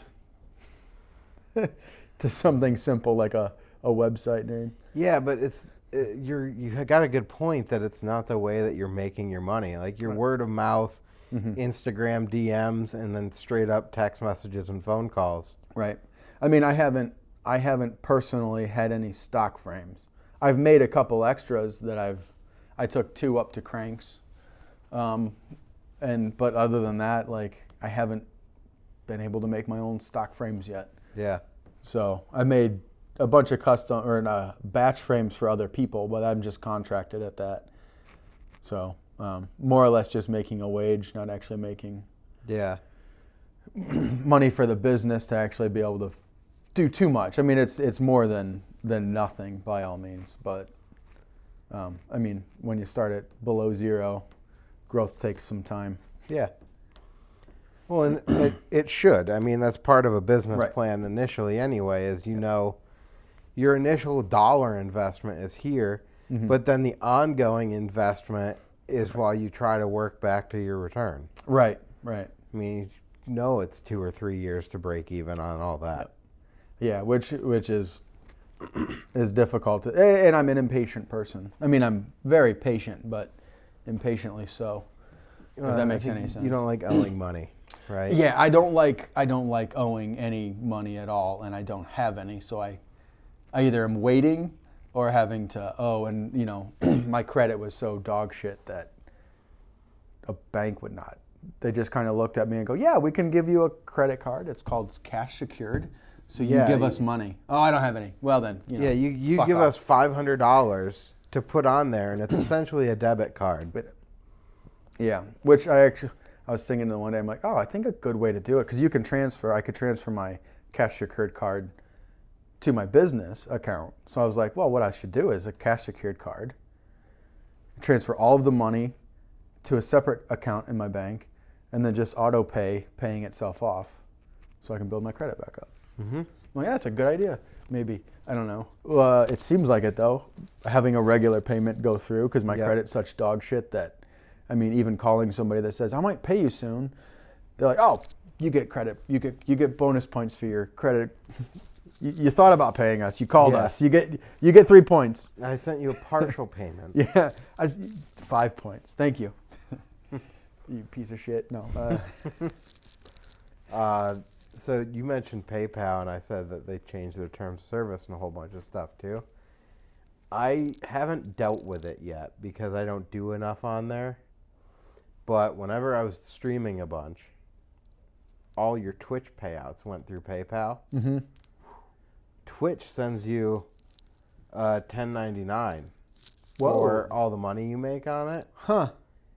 But so does PayPal. And it's double claiming those dollars. Fuck, which man. you can clearly, you go, look, this is all paid out to here, but it's a tax problem. Mm-hmm. So it's like you got, if I'm going to start doing that again, I need to stop all of that stuff going through PayPal. And then it's like they got to mail you a check. At some time, I mean, if you're not waiting on needing the money, I don't it. want the two 1099s that have the same dollar amounts on them. It just looks like I made twice as much as I did on all that. Mm-hmm. Ooh. And like that, it wasn't that profitable. Okay. But if you're playing games anyway, you might as well get paid for it. If you can, fuck yeah. I think I was doing like $100 a month. No shit. That's not awesome. bad, No, that's. I mean, you're gonna play them anyways. Why not? Exactly. What was it like? Specific games actually got you more money? So I played a lot of PUBG, but Okay. that one was not. I'm not that good at it. Oh, right. So if you're gonna watch someone play that, Mm-hmm. you're gonna watch the person that's real good. Yeah, oh yeah. But I played a couple other games like Snow Runner. Okay. Was fun. It's a slower paced game, so you can actually like talk with people, and you don't. Oh, cool. You're not. If they're talking to you, it's not annoying. Like, shut up, dude. I'm trying to listen. I heard some gunshots off in the distance. Fuck off for a moment. Well, you don't get like the hyper focused where you see that there's text happening over here, and you're just ignoring. but you're just so hyper focused that you don't even look at the chat for 20 minutes. And you're like, oh man, like sorry. Yeah, that makes sense. Because I mean, to get people to keep following, they're gonna want interaction. Yeah, you're for the most part, unless you're seriously just on one fucking nonstop action to where they're not talking because they're watching too. You have to start streaming your work every night. Or just like a live cam on the shop. I've thought about that and how awesomely boring that would be. And I actually did that once at FBM before we went under. You say that there's a channel on Twitch that I like a lot. That's stop sign cam. Nice. And it's just a camera pointed at an intersection. Nice. That's awesome. Everyone freaking drives through this intersection. That's they never awesome. stop at the stop sign. That's awesome. But I did at FBM. We had a flood because the new shop flooded if it rained hard. They never really drained the parking lot well.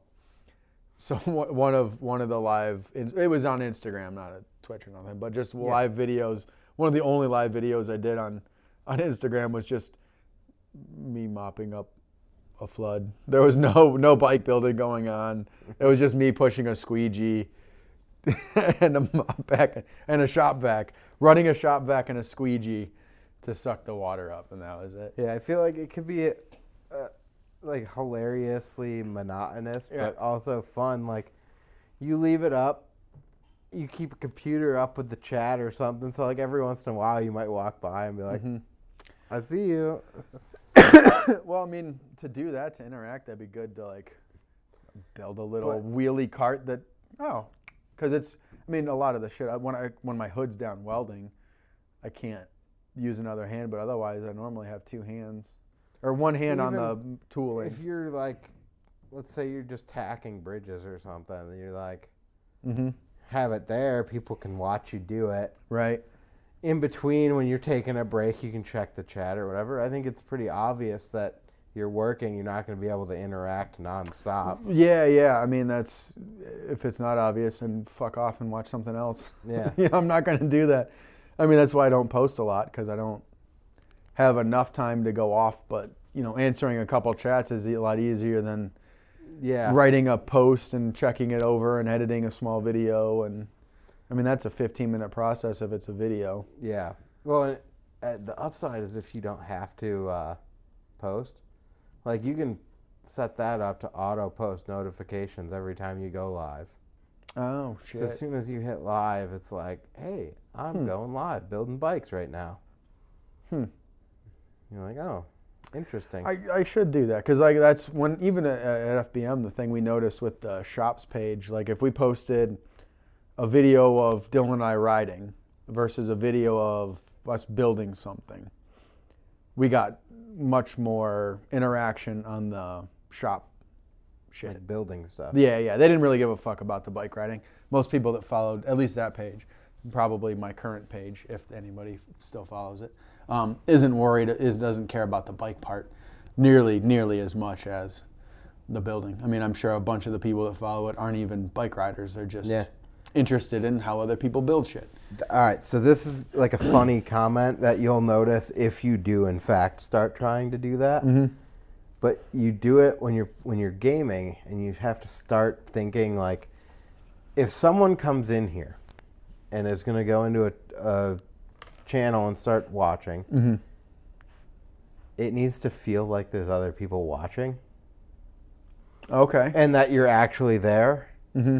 So what you end up doing is just narrating what you're doing. What I'm doing. Oh. Which is funny when you catch yourself doing it, though, because I haven't really streamed in months. But sometimes I'll be playing a game, and it's like, oh, I'm just doing this, going here. And you're like, what are you doing? You're out loud narrating yourself, you weirdo. But you would probably find yourself like, oh, right now we're just tacking bridges. And, you know, I use this wire or whatever, this cord, this is why, like, and then someone will come in and you'll like end up repeating it all, and it's fine, but it's fun. Oh, I mean, I've been working by myself for 5 years straight. I literally have conversations with myself. I'm halfway fucking multiple personality in the shop. Not quite arguing with myself, but sometimes arguing with moments. myself.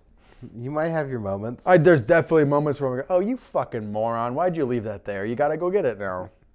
You also said that out loud to yourself. You fucking weirdo. So, I don't know. It could be some fun. No, it is. And I should do that, because it would probably be, I'd at least be able to do something regular, because it's easier to go live and go to work as opposed to setting up, editing, clipping, chopping. I mean, still do that, but. Yeah, I mean, you can always pull the videos after and just pull your good spots. Or, I mean, also if it generates $50 a month or something, that would be cool. That would be amazing.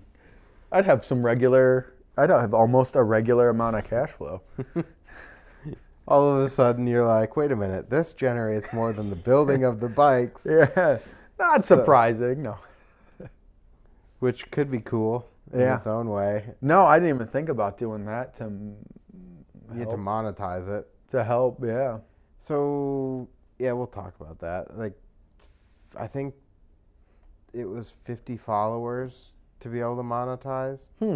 That's not many. 50 followers, you got to stream like 5 times within a month, and have 3 continuous views. Oh, okay. Which you count as very one of minimal. them. You count as one of them if you got your thing up. Oh. And then you just get 2 friends. Yeah. They're like, hey, I need you, like, for the next couple weeks, I just need you to turn this on anytime I see it. Right. I'm going to send you a text. You go turn it on, and then go back to being to about your day. No shit. So what's the money in that? Where does it come from? Do you have to pay to be part of it? So once you're monetized, there's kind of interaction stuff where people can drop just money on your page. And it kind of hops up. It's got some little animations. It's hype.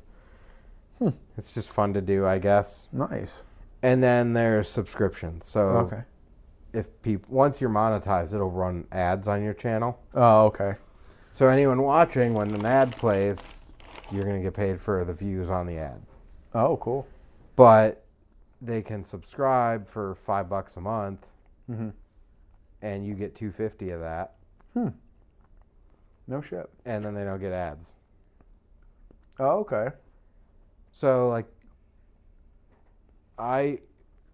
with Prime, you get a free sub every month, too.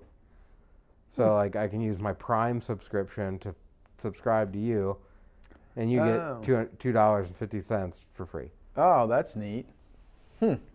So, like, if Carrie had a Prime account, you guys could subscribe to yourself, because you're already paying for it anyway. Yeah. You get that money. And then anyone else in your family, you're like, look, I know you're not doing anything else with this, so just do this. Just do it. Yeah, keep it coming in here. Give me some of my fucking money. Right. So It's give free. me some of the it's money free back. for you Right. to do that. And didn't they just up Prime to like $180, I think? I think I just saw maybe. that. I saw a thing of that it's gone up. I mean, that's more than double, I think, isn't it? I don't have Prime. Think about shipping. Right. No, I mean, it's crazy. Like, next day shipping on almost everything. And no charges on shipping. And no charges yet. I sent some reclamations. I tied 2 boxes together, frame boxes. 2 frames to Colorado was $42. That's not terrible. Really not that terrible, but I mean, But if you think over 20 the course of $20 50 bucks, frames. $20 bucks, $20 bucks, $20 bucks on everything that gets ordered, they also ship so much that you know they're working in like 1990s rates. Right. They probably own most of Amazon, one of their main hubs, if not the main hub, is in Louisville.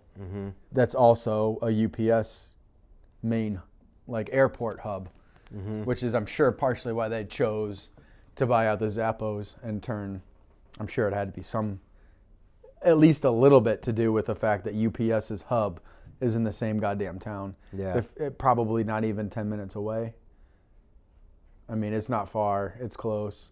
Because I worked at the Zappos when I was living in Louisville for, I don't know, almost 6 months, seasonal, before I moved out to California.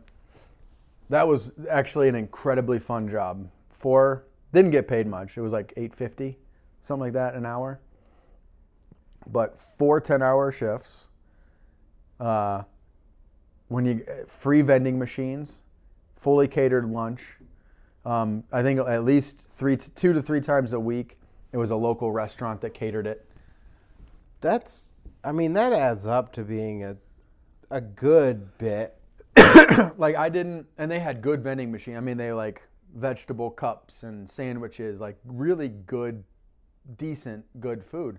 I didn't eat breakfast or lunch when I worked there, and I rarely ate dinner unless I went out to dinner with Leland and his girlfriend and my brother and shit. So I basically 4 days out of the week I ate for free as well. Yeah. So I'd get out of work and just be able to go ride. I had a 3-day weekend that Leland gave me his gym membership card for, so I'd go do that or go to the Louisville Park, put a windbreaker on and some gloves and go ride Louisville. That was a good time to live in. Louisville in the winter is really nice. In the summer it's hot as fuck. But Louisville in the winter is really quite nice. I mean, it definitely still gets cold and snows, but not like here. Not like here. I mean, I think my brother had to ride Fidz's motorcycle to work when we worked at Zappos once. And he was riding a motorcycle in the winter in the snow. I think we lived 15 to 20 minutes away from where Zappos was. And also they had attached to the warehouse was the outlet store that was always 50% off. And then every other payday, employees got an extra 55% off of the already 50% off on Well, everything you're in the like store. 25%, 20-something% off.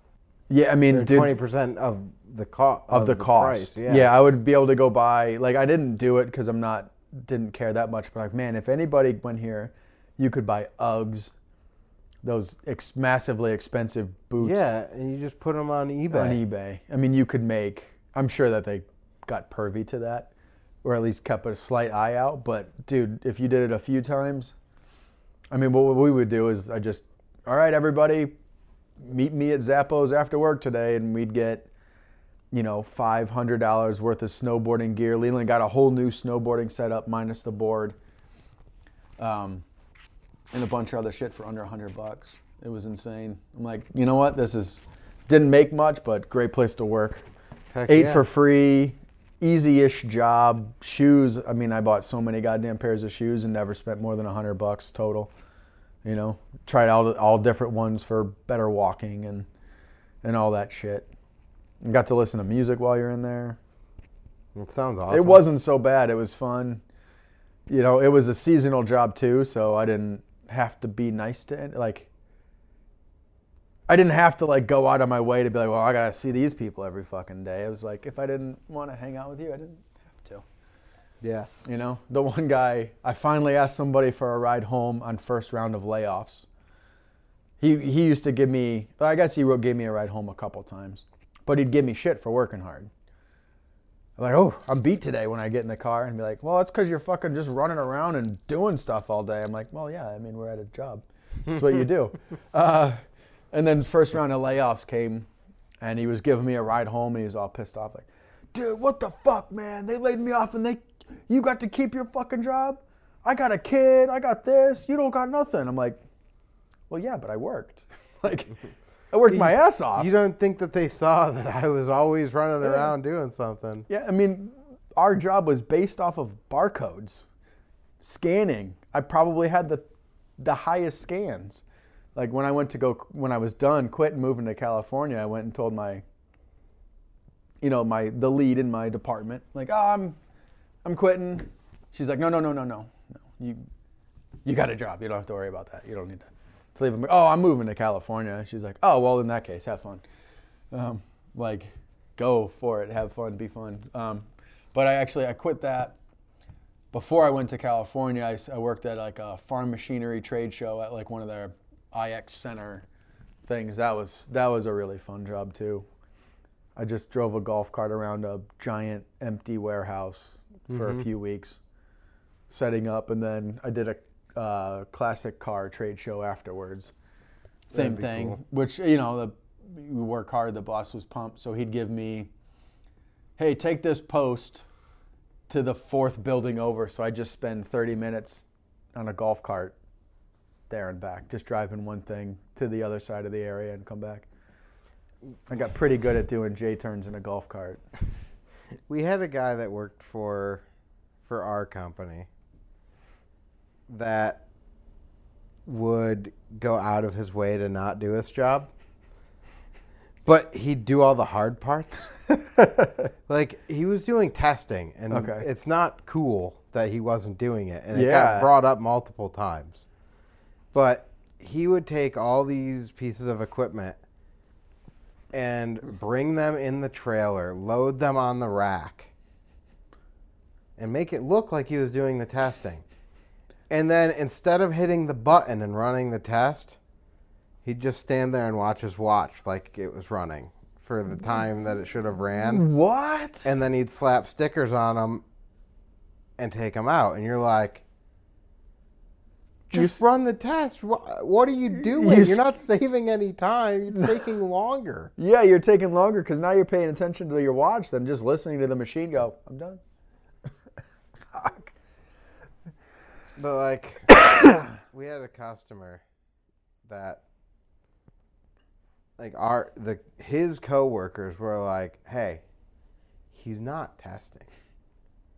And then they're like, are you sure? And they're like, listen, you don't hear it. It's not running. And they go, check this out. And they unplugged his trailer from the wall for an hour. Oh, no. And it just kept bringing stuff in, taking it out. Whoa. And then they confronted him about it. Yeah, Like, you can't. You're going to retest everything that you did today. And you ain't getting, well, I'm sure they did. You're but not like, welcome back here. No, you're not getting paid for half that shit either. Fuck, that sucks. That's weird. I don't get people sometimes. You're making it harder. Yeah. But it's like the same thing. Like how long does your day last if you spend the entire day avoiding work versus just doing the work? Mm-hmm. My dad, he just retired. He's like, dude, that was the last COVID. Everything was so slow for him. He made oil pumps. He was a tester for oil pumps for like military planes and commercial planes and shit. Mm-hmm. He's like, dude, he's like, I tested one pump today, and he had to work like 10 hours. He's like, it's a half-hour job. So he just had to find 7.5 plus hours of wasting time. Yeah. And he couldn't go home. Like, he had to be there. And he's like, fuck this. It's bad. It's annoying. It's bad. Yeah, I like to be busy. Let me get this, especially if it's a job that you don't really like. Obviously, he didn't like that job. That's why he didn't do it. I'm assuming. But like, especially if you don't like your job, why the fuck would you make it take all goddamn day? Or at least feel like it, you know? I don't know. I mean, and why would you do the hard part? Right, why would you do the difficult part? Not the easy part that actually matters. Well, I guess the other part you have to do to get to the easy part. You have to do that part to get to the easy part. But still, you got there. Do the part that matters. I guess if one failed, then you got to go through the rejection process, and it's like... But there's a reason it fucking failed. Well, they were doing dielectric testing, like all the lineman equipment and all your hot sticks and poles and all that type of stuff. Like, dude, you'll kill somebody. That's kind of fucking important. Which is why everyone turns you in every time you start cutting corners. Yeah, that's awesome. I'm glad we don't own that company anymore. We sold it. Okay. So it's like not our problem. Yeah, that's a good idea. If it's continually something, like separate yourself from that situation. But that was, I don't know. But you see people do it all the time. Like, they wander around slowly and don't get anything done. You're like, or you could just work. Just get something done. Your day goes by, things get done, things don't get procrastinated. I had a machinist that I worked with at the one place that I was in engineering. He's in the tool room. Mm-hmm. And I would take stuff down to this guy and be like, hey, I need one of these or I need two of these. Like, and it was just, that's going to take like all day long. And he'd complain and complain. And the whole time he's pacing around the shop and complaining. And it's like, okay, you've been complaining for 20 minutes. Yeah. How long is it going to take? And he'll hand you the part finished. And he's like, it's all done. You're like, you know what? That is the most valuable life lesson. I don't care if you complain, as long as you work while you're doing it. Yeah, there you go. Whine all day long. Just do something while you're doing it. Like, a couple people at work now, it's like, can you do this for me? And they'll spend a half hour complaining about how difficult it's going to be. And it's like, you could have had it done in 10 minutes. You keep going. I mean, so now you still got 10 minutes to do it, but you spent a half hour complaining about it. Right. You could have just complained while you worked. Yeah. I guess their parents didn't teach them how to eat food and watch TV at the same time. That's what I'm working on with my girls right now. All right. You can watch TV while you eat food, but you got to do the eating of the food part also. Not just watch TV with your food in fucking front of you. Yeah. Hand to mouth. It's easy. You don't need to talk while you eat. You're too young to really talk while you eat anyways. We don't need you choking on a grape because you try to tell me an exciting story while you're eating your food. Let's just watch a stupid show. But eat. It's crazy how many times... If your mouth is not chewing, then it's time to put another one in. That's what I'm like, hey, Fee, you got anything in your mouth? No. I'm not jumping, though. Put something in there because you're not jumping. You're not eating. You're watching a show. Does the show have to get shut off? I guess you got to do that to people, adults at work now. Do we have to remind you to do your job, okay, complain, but complain while your hands are doing something. Yeah, I will stand there and let you complain if you do what I asked you to do while you're complaining. I'll let my ear be the one you complain to, as long as you're working at the same time. It's quite simple to do. But that guy was my favorite for that. Just constant complaining, and the whole time he's just doing what you asked him to do. It was his shtick. He got a kick out of it. I mean, at some point, maybe it's just the machine shop thing, too. Yeah.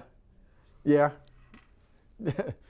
Enough people, around enough cynical people all day, you just kind of have cynicism that pumps through your blood of, God damn it, making me do this fucking part. All right, here, it's done. Yeah. There were a couple of times he's like, I'll do the majority of them, but you're doing at least one or two, just so you know what a pain in the butt it is. I'm like, fine. All right, man. He had me like drilling K500 Monel, and it's just one of those nickel alloys that sucks. Okay. He's like, I did all the parts you needed. I was just making you drill that just so you knew what it was. Just so you know. Just so you know, when you ask for this, it's not fun. Yeah. Oh, okay. Oh, man. I hope I never get like that. I don't think I will, though. I love my job. I love going to work. But I also think that part of the reason that he was going to complain to anyone. Right. I don't think he was going to do it right away for anyone. Yeah. I think it was the fact that I would, like, no, I want to learn. Like, right. If you want to put me in front of this so I understand what I'm asking of you, yes. Yeah. I mean, that's the best way to learn the question you got. Or figure out the way to do is to do it yourself a little bit. How can I design a part to be manufactured on a lathe if I don't know what a lathe can do? Right, exactly. And how the tools work. And oh, yeah, sure, I can draw the feature, but can I actually get a tool in that does this? Yeah. I think I was helping my dad work on his Ford. And I was like, oh, I think the engineers that designed this thing have never touched a wrench or worked on a car in their entire life, because you made spark plug changing a multi-specialty tool design that takes an hour to do. For what? Like this, yeah. You change these things out frequently. Why is it such a pain in the ass? I'm like, I guess that's one of the things for Ford should be is, all right, you can be the engineer of designing it, but you also have to at least change the spark plug on this car. At least that's your test. Here's change the spark plug. Now you can go design the car. I mean, a spark plug is. Have you changed a headlight? Right. Lately? Yeah. There you go. Oh my goodness. Yeah. Yeah. I think the one we had to do 2 extensions, an elbow, a little extension before you can get the socket on it, just to get. And you had to stand pretty much on the hood of the car or the quarter panel of the car to get to it. I was like, terrible design, guys. Yeah.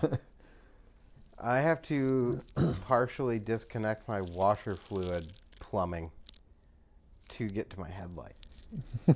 Wow. That's some ingenious design right there. The Chevy that I had before this one, you had to actually unbolt the headlight assembly and pull it out. Okay. Which was annoying, but at least it was it made intuitive. Sense. Yeah. But the Infinity I had before that, I could change both headlights in 30 seconds. Oh, that's awesome. It was just the clips. Yeah. Like pop, pop, change, unplug, clip, in. Like totally accessible. Mm-hmm. That was awesome. Oh, that's Honda, right? Honda makes that? Nissan. Nissan, that's it. That was the Volkswagen I had. Man, you can tell that was designed by somebody who was going to take it apart themselves. Mm-hmm. Like I had to do a motor swap. I just took all the bolts off and threw them in a pile because every single bolt could only go back where it belonged. You couldn't put a bolt back in the wrong place.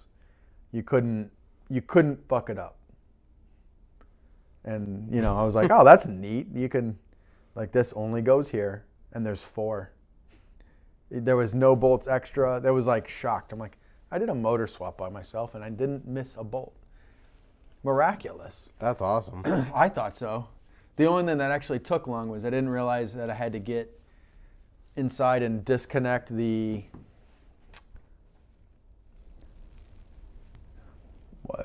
plate to the transmission. I had to, if I disconnected one piece, it came out much, much quicker. The other one I had to like wiggle it and pull it and get it out the way I did it. I put it in easy, I got it out the difficult way. And I'm like, oh, well, that's not really that bad. I got frustrated because I'm like, why won't this come out? Oh, you forgot one. But it went smooth, other than that. But, yeah. That's fun. Tangents. I mean, that's the better way to do it. That's me. It's the better way to do it. Right.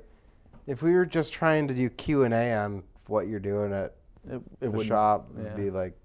boring. Okay. Yep. And quick. Right. Especially if, like, yeah, you know, we were slow. Now we're getting busier. Still kind of slow. Could take more work. Thanks. Yep. Yeah, right. Nice and quick. I do got a big project that's going to come in the works. That's going to be fun once we actually start on it. I got Tech Bike Co-frames coming up. Trevor Wattring and Dustin Reese's stuff. Those are fun to build. The Nowheres, I'm going to do some, I think 22s this year and some 18s. Did the Nowheres, I know you've done a handful of them now. Did they get easier to build now that you've had a few behind you? Are they still kind of... yeah, I got a good process down for them now. The only thing I really would like to do is change how I do that brace tube. It's really, really, really difficult to keep centered, and especially centered to itself. So I think that's one that might be ideally a laser cut part. I just need to build one without the piece and then really take good measurements to come up with an actual drawing and get a prototype or two made. Cool. Because it changes, that tube itself changes quite drastically between the two top tube sizes. You know, any standover height change, top tube length, it changes that piece up completely. That's kind of interesting, but makes sense. Right. Just wedging between two weird angles. Yeah, and like the one time I was like making one, I'm going to see if I can make one that'll work for both. And I had to do too much grinding. I was like, all right, if I got to do like a little bump, clearance bump here and fit it, that'll be doable. And I'm like, oh, I put it in. I'm like, oh, that's like 3 or 4 degrees. I can't grind 3 or 4 degrees on every part. That'll fucking take forever to have a good fit. Yep. Yeah. And then you're gonna wear your grinding disc down to where I got to keep rolling it and changing the angles and to make it, you know, stay true and tight to the fit. So I gotta come up with that or a more rigid fixture for the lathe, because the table won't move. I started doing my bridges on the lathe. I got that from Ben at White House. He made the bridge holder for his lathe and started using that, and I saw that. I'm like, that's fucking genius. It will never move. Because before the fixture we had at FBM, the table would eventually slightly start to move, so I'd have to readjust bridges every 5 to 10. Just check every 5 to 10 and then give it its little tiny bump back to keep it centered with that lathe. No movement needed. It's impossible for it to move. That's awesome. It's because it's just all one solid piece, no adjustability at all. So I'm like, oh my God, I wish I would have. Although we never had a lathe at FBM, except for, I think we borrowed Derek's for a year. Yeah, or 2.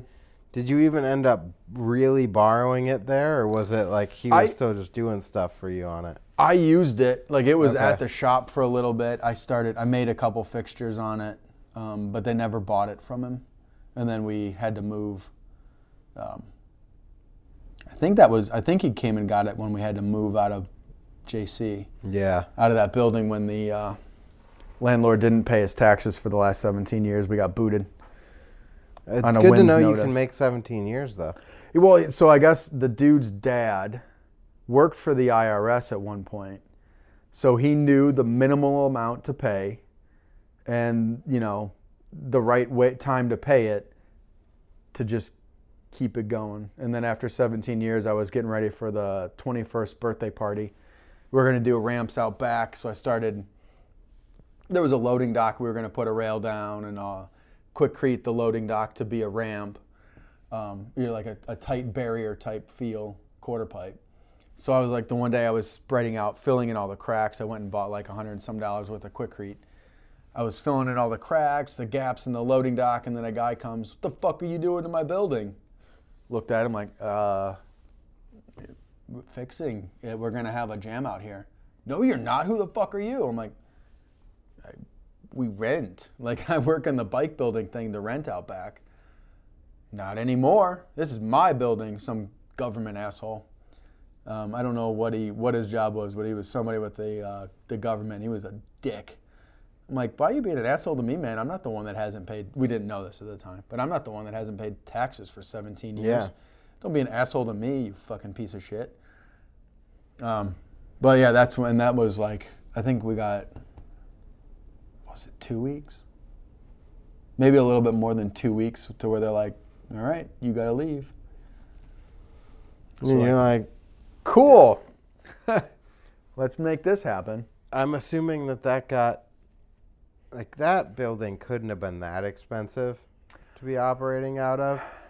But commercial real estate, even the junkiest, is still expensive. I could be wrong, but I want to say that place was $2,000 a month.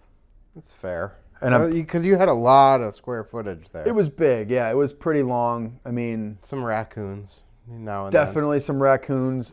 We had, it would rain in the spring because of the coldness of the building would be so damn cold that in the summer we'd open the doors up to get some heat in there, but it would just make the ceiling condensate and just rain on us at work, which was crazy. And that's when they bought, Herbals bought a heating system for FBM. It was after the first year of rain.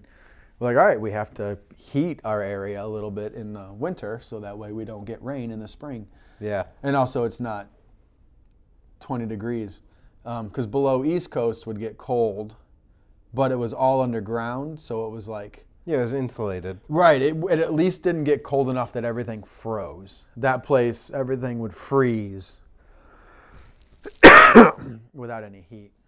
So, but yeah, I mean, this year is the first year I had non-freezing temperatures in the shop, which is cool. It's weird. I keep going, all right, I got to do this before winter gets here because it's so cold. It's not so cold in there that I know that it's there. And then I'm like, oh shit, it's February. 45 is like pretty workable when it's not freezing. Yeah, that's basically where that heater will keep it. If I really cranked it up and pushed it, I could maybe get it to 50 if it's above 20 degrees. If it's between 20 and freezing, I could probably push it to 50 degrees. But I mean, I don't. 40 some's fine. Once I start seeing 30, that's when I'm like, let me turn it on high. Yeah. Or at least medium high. Your hands aren't, as long as you keep working, 40, 45 is like, even out riding. Like I can go ride in 40, 45 and you're moving, you stay comfy, the sweatshirt's perfect. Yep. Your hands get enough blood flow if you're pedaling. It's the 30 mark that starts to be, ooh. Yeah, it's too brutal. And especially riding-wise, my body doesn't move quick anymore, let alone when it's cold. Yeah. But like I got a wood burner too, so I've been trying to bring that back into it more to supplement the wood pellets. Speaking of riding, I haven't had a chain in like 3-4 weeks. No shit. I've probably only ridden twice. It's like I'm riding a scooter. Oh yeah, I might have an extra chain at home. I have enough to put one together. Oh okay. I need to, like, I don't know. All my life and my stuff is just in storage and in limbo. So I've got a nasty enough burr on my sprocket that it kept grabbing the pin and ripping it out of my chain. No shit. So it would like half pull it out at least every season. Huh. And I'd, get it back in and like it ripped itself out finally, real bad. You need a new sprocket. I just need to deburr it. It's fine. Yeah, that's true. It is just I just need a file. Or It's just aluminum. Right. I just need a file and run it around it quick. Chase it. And then throw a new chain on. But, like... I mean, that's upstate New York in the winter. Really, what's the point? Well, to a point. Like, my bike is... I had to get it out of my car because I needed to go pick up equipment for work. Now it's in the garage. I haven't gotten it out because it's cold. And, like, at some point, I just need a workshop again. Yeah.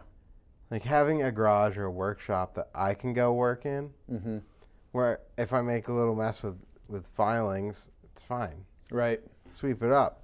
Right. But, like, this is kind of my workshop right now. Yeah. Yeah, you need to get, like, a pad if you really want to get into that. But, like, everything I get, it just sits in that room. And, like, we've been contingent on a house for 3 months now. Oh, yeah? You guys have kind of found one then? We put an offer on it. We got it accepted. They have our down payment. We had a closing date. You do or you don't? Did. Oh, okay. And they pushed it? They went in to pre-sign all their documents to go, wait a minute, we don't own this house. What? What? Yeah, basically that's how I feel. How? How do you not know that you didn't own a house? Because yeah, the guy's dad owned the house. Oh, okay. But he died in 2019. Oh, and nothing officially went through. They never filed the estate, so it's... You got to wait for that process. Could be a month, could be 9 months, could be who freaking knows how long. Fuck. And if there was something else on the market that we liked, like we can kind of do whatever. But also, we can just hang out. Yeah. What do you do with that? Will they refund you down? I mean, I'm sure you'll take some sort of hit. I could ask for that just because, like, it's not paying interest in your account. But it's not that much down. Oh, okay. So it wasn't like the 20 down to hold. No, it's 2,000. Oh, all right. I mean, it would be nice to have it in my bank account and not theirs, but yeah.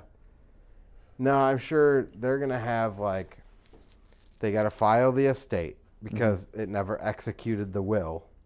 They need to, hopefully, and I don't know any of the details of the legal side of this. Hopefully, there's no other family that's going to contest this or that. God, there. Fuck to think about that. So, that they got to make sure that this guy had paid all of his taxes and everything. Figure out what the liabilities are.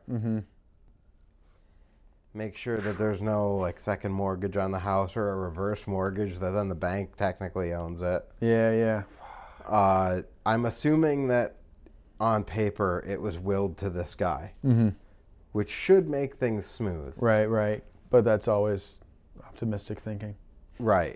Which is never not always how the outcome comes. And, like, he's got to file the estate. He did. He's filed it now. But it all needs to go through court, and then they need to decide if they can free the house up. Or if they have to close the estate first. They may be able to sell the house outside of the estate, and then the money goes to the estate to pay off all these other debts. Oh, okay. If there are any. That almost seems like the most logical way to do it. Yeah, but I think they have to make sure that there's enough asset and return for it to go through. Yeah. And that there's no contest to it. So, I don't know. We'll see. But, yeah, it's kind of wild. No shit. Is it what you guys want in a house? Yeah. Cool. Yeah. Not sort of settling because you're sick of not having one? It's the first one that when we looked at it, we were happy with it. Oh, I'm settling in the price realm. Gotcha. Because it's more than I want to spend, but it's kind of what we want. So. Right. I mean, at this point, unless you want to keep waiting, you're going to have to settle at about a price. We're not quite low enough yet. Well, at this point, I've been contingent for 3 months, and the market is dropping. Right, yeah. So you're going to want to almost reevaluate your offer, too. Possibly. That might even be worth bringing up. Be like, I'm sorry, but... It ain't valid because the guy didn't have the right to be signing a contract. Right. So if you have to, you can easily pull that in. Be like, I'm not the one that fucking balled this whole thing up. This is you jumping the gun on a sale for a house that wasn't yours. The agent Legally. should have checked before they listed it. Yeah. You checked that this guy can actually sell the house. How is that overlooked? I mean, right? I just put yours on the house market last week, John. Yeah, exactly, right? Did you know?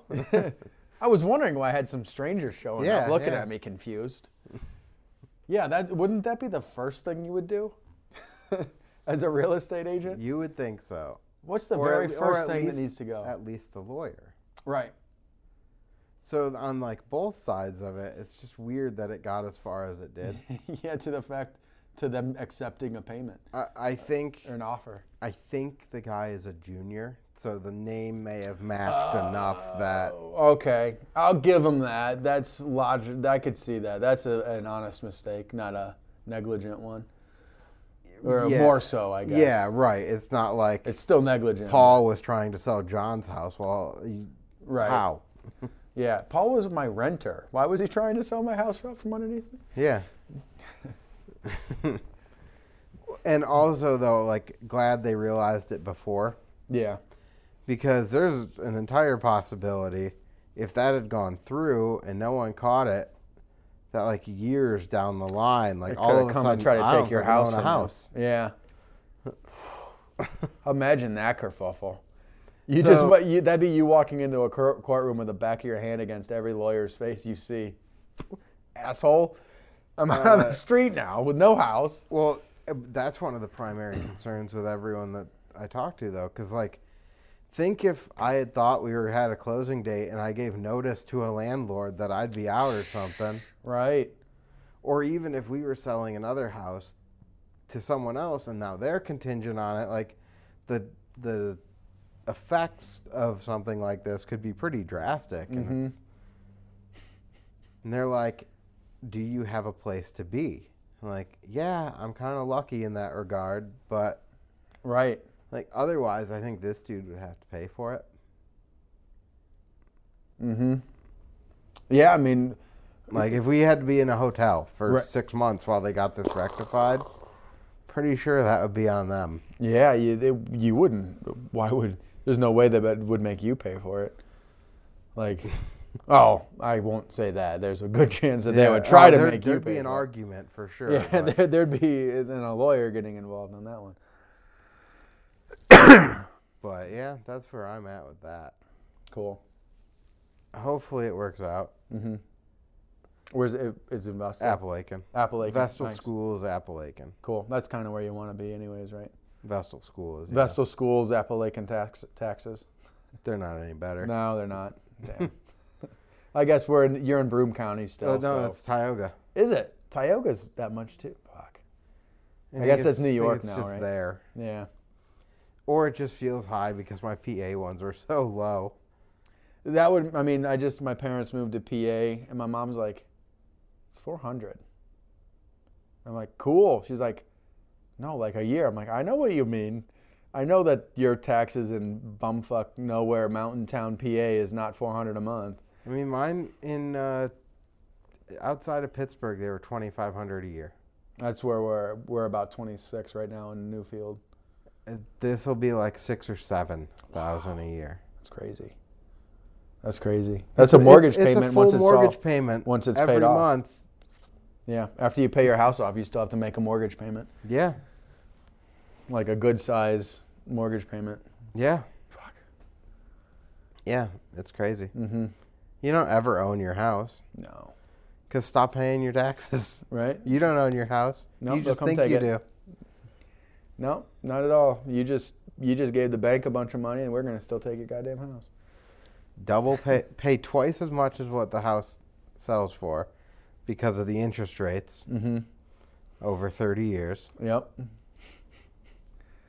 And I'm like, I got pissed off because I was, getting into this when we bought our house. I'm like, they're like 4.1% interest rate. I'm like, oh, cool. And then I look at the thing, I'm like, at the end of the 30 years, you'll pay 170. I'm like, that's not 4.1, motherfucker. That's 70%. Yeah. Well, it's a compounding. I'm like, yeah, I get that. But why don't you just say it's 70% over 30 years? We're still going to have to go to you. We're not going to go Yeah. Well, wait, let me not do the 70%. Let me pull 100,000 out of my ass. Yeah. No, we're still going to have to accept the 70, but at least you're not fucking lying. You know? Like if you pay it off early, it's less. But if you take 30 years, you got 70%. Don't lie to me. Be more straightforward. It'd be so convenient. Everything's nice. up like 6.8. So you're at like 100%. Wow. Yeah, when we bought our house, it was like a good time to buy a house. They're like, this is like the lowest housing rates we've seen in a long goddamn time. I think because we got 2 loans. One was a first-time home buyers thing that was like 3.8, and I think the other one was 4.1. I might make out on this because I think that the housing rates have gone down. Cool. Now I gotta check. Probably at least from when you first put in the offer, right? Oh yeah, they were like 6.8. They were 7 something last year. Wow. But what are they right now? February 2023, they're 5.25. Oh damn, that's a lot less. I would definitely want to at least re-talk to the bank if that. Maybe. Well, I haven't signed anything yet. Oh yeah, so you don't really even have to, huh? Yeah. Oh, you know what? It might still be 6.3. The like variable where it's fixed for 10 years or whatever. And yeah. Flexes are fixed for. That is like 5. Okay. But next year it could be 7. No, it's fixed for 10 years, and what I keep saying go is, fixed for 10. if I'm going to pay 7% interest rate, I'm going to refinance in at least 10 years anyway. Right. The problem is if you don't understand that you have to reclose. Oh, no shit. So it's like buying your house again. You have the lawyer fees, you have the closing costs all over again. No shit. So, like, do you make out? Yeah, right? Because you're going to have what? I think ours was, our closing and lawyers and everything came to like 31, I think. Yeah, probably. When we bought our house, I believe that's what it was. Yeah. It was right around 31,000 or 3,100. Oh, no, I think mine are going to be like 20. Oh, wow. No shit. That didn't include our down payment. That was just, no, that wasn't. So cash to close with the down payment and everything will be about 20. Oh, okay. Cool. Yeah, no, you're right. Probably a refi or something would be like 5. Yeah. Which, yeah, I mean, you wash that in. It's going to get washed right out to normal rates pretty much anyway. Maybe. Or at least close enough that, like, but at this current moment. If stuff goes back down to 3 something, 4 something, yeah, you might. That would be worth it, for sure. I mean, not in the time, but overall. And if you just pay extra on it the whole time. That's one thing I can't wait to actually be making livable money again as opposed to like scraps. So that I can help pay our mortgage down quicker because I would like not to pay 70% or $70,000 interest. That'd be nice. It would. Also, I would like to build a new, like I was mentioning a little bit earlier before we started, I'd like to build a new building. That's probably like the first main big purchase will be a new building of some sort. Mm-hmm.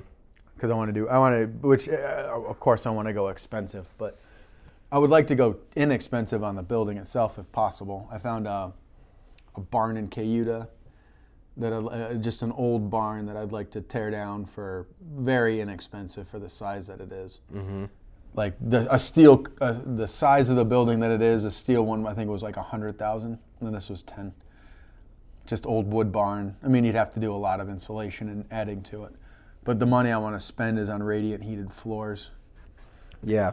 So that way the shop is always warm, and I want to build a big enough section in the back to put a mini ramp inside of it. Spine mini, if preferably, but. I feel like if you could get a nice 5-foot spine mini or something. Mm-hmm. Even a 4.5. Like the full 5s, you don't need it. 4 is a little tiny. Yeah, I'd like a 6 to be honest. 6 walls with a 4.5. My ideal one would be about a 6 foot. 6 foot one side, maybe 5.5 the other with a wall ride. Mm-hmm. But that way you can staggered height on the spine, like a 4 to a 5 or a 5 to a 6. Or I something? would do a 4.5 straight across. If there was any staggeredness, it'd be a 4-foot box jump next to it. But you also have to offset one of the quarter pipes. I meant height-wise. Yeah, I would right? keep it. Yeah. If I did any staggered, it'd be a 4-foot box with a 4.5 spine. I think if you go too big with a spine, I shit my pants too much to enjoy it.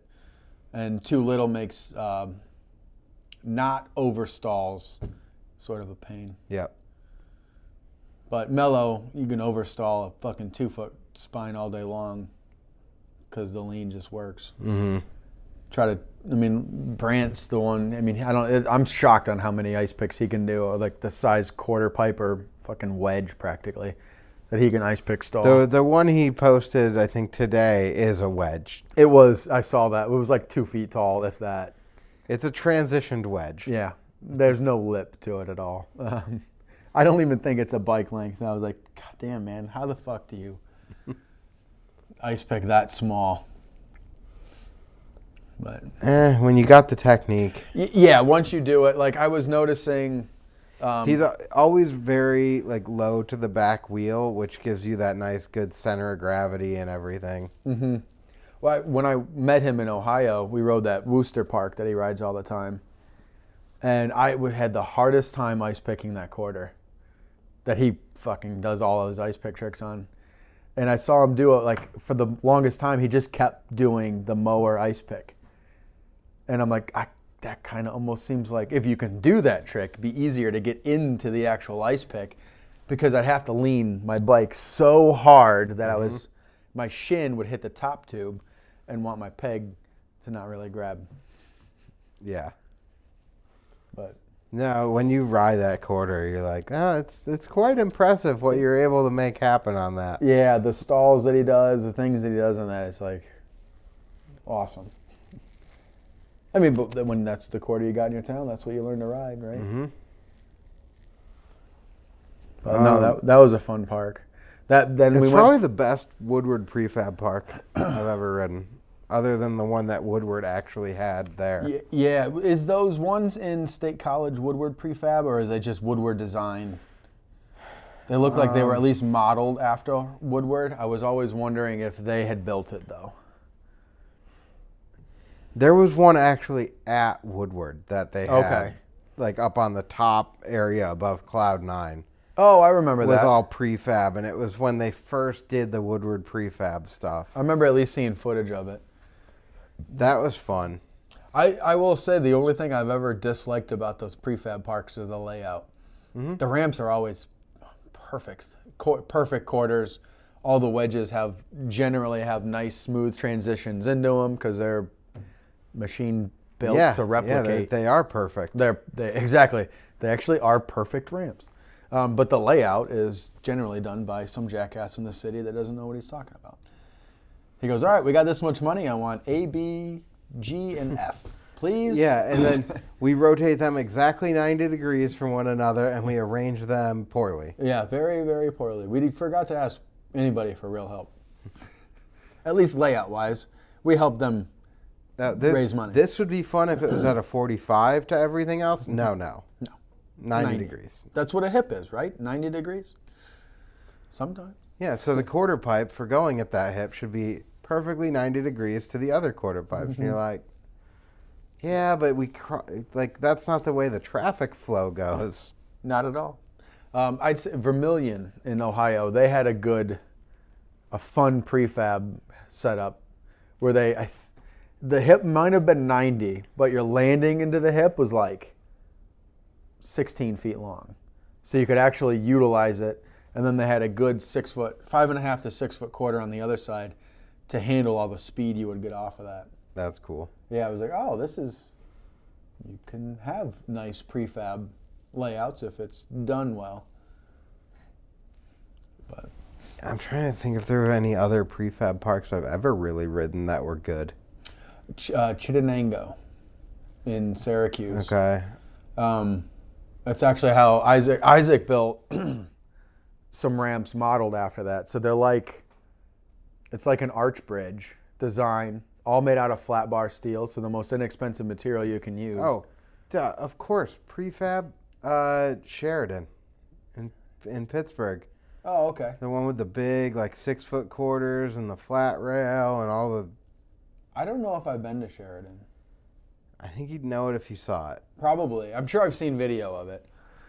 You definitely have. The only prefab I rode in Pittsburgh was at Imperial. No, not Imperial. Yeah, Imperial. That's the one with the bowl and the prefab up top. Right? I think Yeah. so. Yeah. What was the park that I rode when Glenn and Tom lived there? It was 2 square bowls. Polish Hill. Polish Hill. That was the only park I rode in Pittsburgh for a long time when I'd go visit. Because they lived really close to MLK, I believe, when they first moved out there. Yeah. So this is Sheridan. Oh, okay, yeah. I've seen a lot of Doyle clips. Yeah, that's this bowl.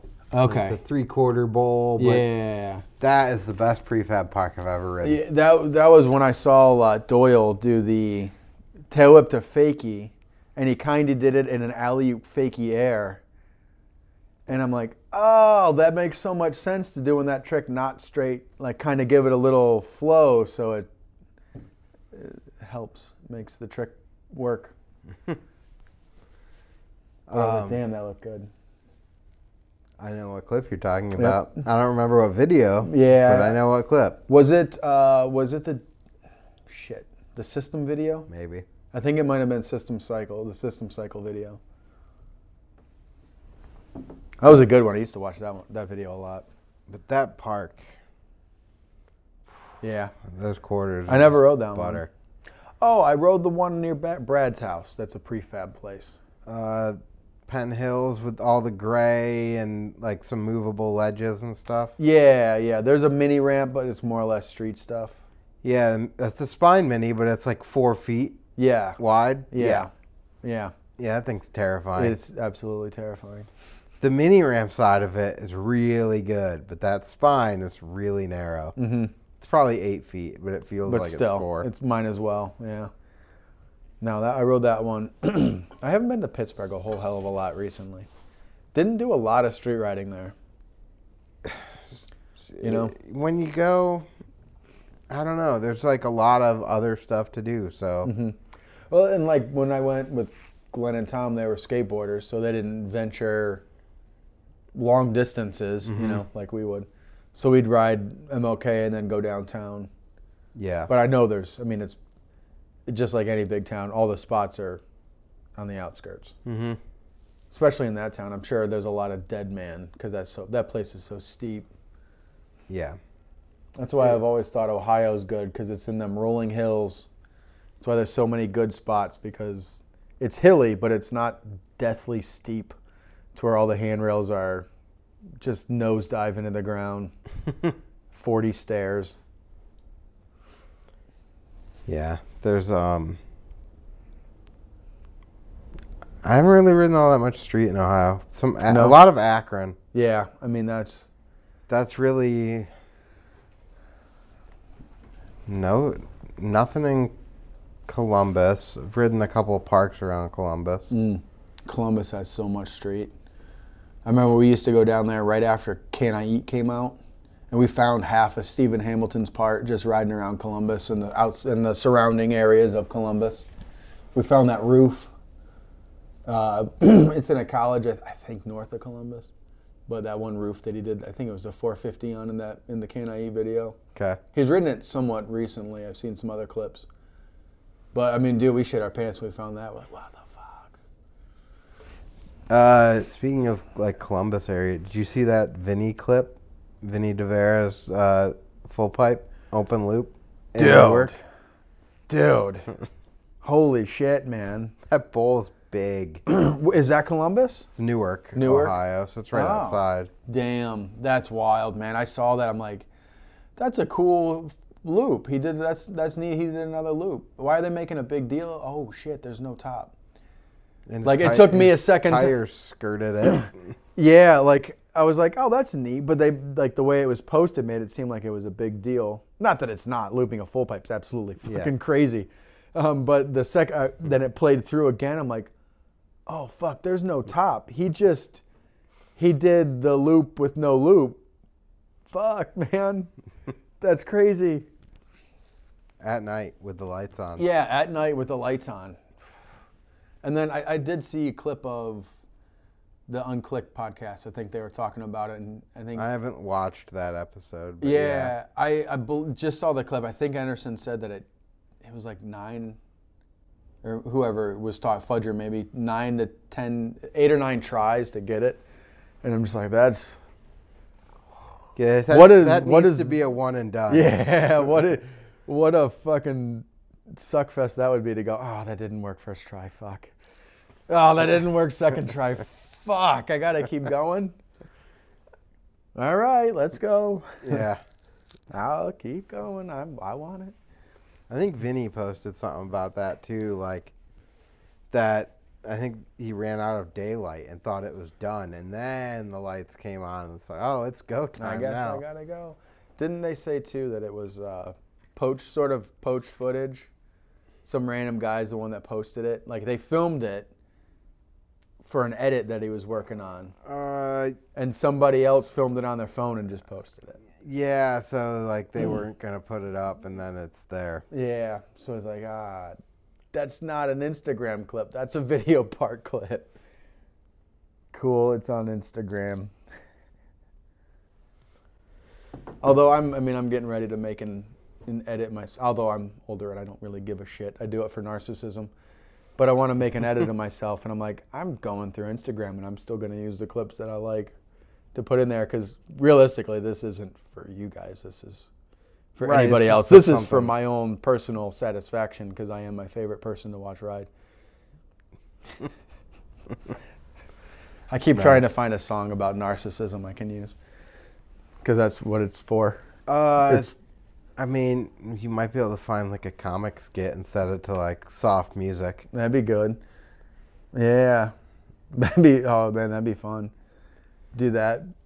Move it around, because my brother's got a pretty decent audio mixer. I could have him do it. Brant did his one edit to the Tom Segura skit about like nobody's thing is bike riding or something like that. Oh, no shit. I don't think I've seen that. I'll have to look for that. That's good. I've been listening to a lot of like, instrumentals like crazy for the past many years. Especially after I started actually listening to the lyrics of songs, I found out I don't like many songs. Like, oh yeah, these lyrics suck. Like, yeah, this guy's kind of a piece of shit. So I've been doing a lot of, but now I'm into like Irish dance and jig music. Nice. Where my ears have been listening to lately. Nice. Yeah. And then it got me thinking, like, I used to edit it, just a bunch of videos, the footage that we have in my room when I was living at Ely Street. I just re-edit videos 400 times with different songs and fucking around with them. And one of the best ones I made was to like the Boondock Saints soundtrack. It was just, I'm like, that's perfect. That's the right one. So I'm like, I guess I should just keep doing that for my own music.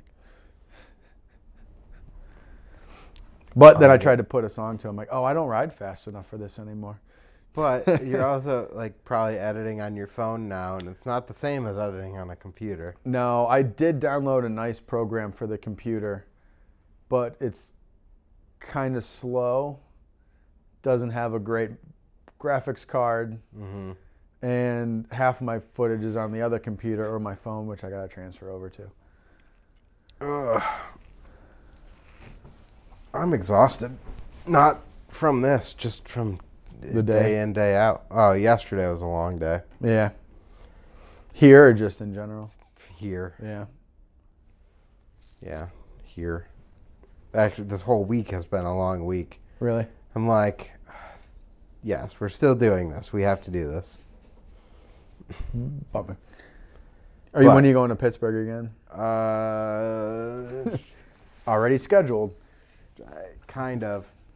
I was kind of hoping you were going to go. Either Don't know. Either the week of the 13th or the week of the 20th. Oh, okay. And then if it's the week of the 13th, I might be out in Washington on the week of the 20th. If it's the week of the 20th, I'll probably be out in Washington the week of the 27th. Oh, shit. Well, if you're not doing anything the week of the 10th of March is when I'm going to do that. I'm going to meet Carl at Ray's. Okay. To drop off 10 more frames, the last frames that I owe him from what he's paid for. And then try to do Wedgwood and wheel mill on the way home. I think you mentioned that. Yeah. I got a confirmed date from Carl now. I don't know if I had the date when I talked to you about it. I think when we last talked about it, you were trying to do it February 10th. Okay. It got changed to, it's going to be March 10th through the 13th is when he's at Ray's. Because I remember it was like going to line right up with that trip. Okay. Yeah. So it's in March now, second weekend of March. Okay. I don't know if that's going to work for me or not. If it does, it does. If it doesn't, I might end up be doing this trip just quick there and back. I don't know yet. I mean, half of it will probably depend if anyone wants to go with you too. Yeah. And if my mom can stay long enough to watch the girls. Did you ever stop on any of your trips at Skate 14? No. It's in Altoona. Okay. I've seen Altoona as the sign. It's a more street-oriented park. They got a little 3-foot mini bowl. Okay. But it's super fun. Have you posted clips from that in the past? A ton. Okay. I know what park you're talking about. Park to go to. Yeah, I know what park you're talking about then. We were driving out there like regularly instead of going to the wheel mill. Oh, okay. So we'd either go there or Wedgwood. Okay. I really like Wedgwood. And it looks like they got new lighting in there too, which would be nice. The one time I went there, I'm like, dude, I can't fucking see anything. Are my eyes getting older? Is the lighting in here? Well, they have the other room now. Oh, okay. So they got like the next space too. Nice. That place has been around for a while, huh? So you know where there's like the micro mini next to the vert wall? Yeah. And there's a Euro gap up to it. Mm-hmm. Well, they knocked the wall out through there. So there's another wedge that goes down, and then there's a whole other room. Oh, cool. Awesome. That's where all their good lighting is. That's good. Man, that's cool to hear that there's a skate park actually expanding. Yeah. I don't know how... It's hard to tell when you talk to them if they're doing really well or not. Mm-hmm. But I know it's supplemented by the fact that they have their painting business. So they do that in the morning, and then they just go to the shop and... Okay, I mean that's how else are you going to run a skate park? That's I mean that's one thing that we've been talking about, how to do something around here to where we don't have to worry about it not being shut down because it doesn't make enough money. Yeah. Because that's especially in the north, massive fact. Summer has to cover winter. Mm-hmm. Or winter, other way. Winter has to cover summer. You might get excited, like, damn, we did a good month this winter. And then in the summer, you're like, oh, we didn't do a good month in the summer. We did a normal month, or the winter. Yeah, we did what a normal month should be, but... This month is insanely light. And then you got to look at, can you do it as, like, skate park as a service? More, do you just go with a membership base? Mm-hmm. Yeah, I mean, that's the way I'm thinking that it might have to work best. So I guess kind of around here, because the scene's sort of so small that you can't rely on patronage. You have to rely on it's a club, not even that. Almost. Is there actual money in it? Right. Like, the scene doesn't have any money. Mm-hmm. Even if it was a big scene, it doesn't matter because there's no money. Right. Like, you look at the entire Endicott side of anything, anyone that comes up and starts riding over there, they don't have money. Right. Yep. We had whole groups of kids that would come to HCS all the time, and it was like they never had money. Mm-hmm. Yeah, I mean, the $6 admission was everything they had. Yep. Yeah, so I mean, I guess the way you'd have to do it is a ramp club where there's 6 adults or however many adults you can get. You have to find the place with the lowest overhead. Mm-hmm. It'd be best if you could own it. Yeah. So that way you don't have to really worry about the rent or mortgage aspect of the owning. Yeah. As a profitable thing. All these places still think that their retail space is worth something, though. Like the old Kmart building over there sold for $1 million. Well, it was listed for $1 million. I don't know what it sold for. Mm-hmm. It was listed at $1 million. It's on an old landfill. It hasn't been occupied in 20 years. Yeah. Is that building any good? Right. Yeah. I mean, the roof probably needs replaced straight away. Almost. Is even the foundation and structure of it any good? Mm-hmm. Right. Yeah. Doubtfully. I can't imagine that it's worth anything. Mm-hmm. Especially if it's on a landfill. I mean, the Kmart they built in Binghamton's on a landfill, and look at that fucking parking lot. Oh, the one over here is just as bad. Just as bad. I haven't been to it in a long time. The building across the street where it was like Game It at one point, and it had the bank to sub across from that car dealership. I think I know that. I rode a bank to sub over there, and I don't think it was in the Kmart. I think it was right by it. Right next to it, yeah. Yeah. Across the street. Okay, yep. That building was for sale for like $1.3 million. And you're like, it's not good. No, you're an Endicott. So I don't know what you can come up with. I feel like the key is treating it as an investment property where we're going to use it as a skate park for the next 10 or whatever years, mm-hmm. all the while improving the building and then selling it. Yeah. I mean, my thought is, I have kids, so I don't really get to leave my place much. I just want to put a barn on the property, mm-hmm. and then all we got to do is come up with a portion of, to pay the taxes, because the taxes will go up once I put a new permanent structure up. Yep. And then power, and then that's all we're going to need for overhead. I don't care about making money on it. I just want a place to fucking ride in the winter. Then I'll have to drive 2+ hours to go ride, pay, $20 for, not that I don't want to, because I definitely do want to, but like I need it to be closer so I can ride more frequently than That's how I feel. Like I wish that I could go out to Breaking Free more. Mm-hmm. And I said I'm going to go at least twice a month. And I think I've gone 3 times since October. Yeah. I've gone twice in a month, but that's all I've been up there this year. It's tough. Like I might go tomorrow. Okay. No, not tomorrow. Saturday. But if I do, it'll be a 7 a.m. departure to take Ryder. Yeah. For the beginner session, which means I don't really I get to ride with him. Uh-huh. I don't get to ride. Yeah, you're not really bike riding. You're there on a bike riding, Which, dude, it was super fun the last time I took him up there, though. Mm-hmm. Because he wants to do, follow the leader, like a game of bike. Oh, okay. And he doesn't even know what he's doing. But he knows he wants to do that. Cool. So he's like, follow me and do what I do. And I'm like, this is a game that I'm not teaching you yet, but yes.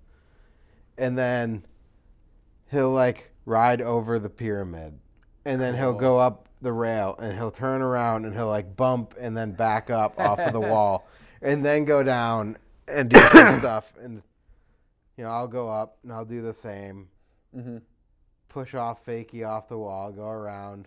That's awesome. And then if I go back and if I went too high on the pyramid or too low on the pyramid, he's like, that's not what I did. You didn't do what I did. That's awesome. He got wheel mill was real good for him. It was, and then when we moved up here, he got super afraid of everything because he hadn't been on a bike that much. Right.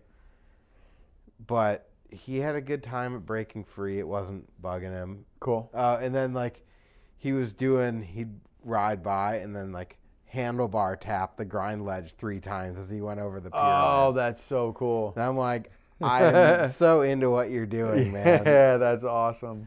Like, I love this. That's so cool, man. So it's super fun. And I do want to take him back out and do that again. Yeah, I need to come up there. But then I need to go Sunday because then it's the old timer session. Yeah.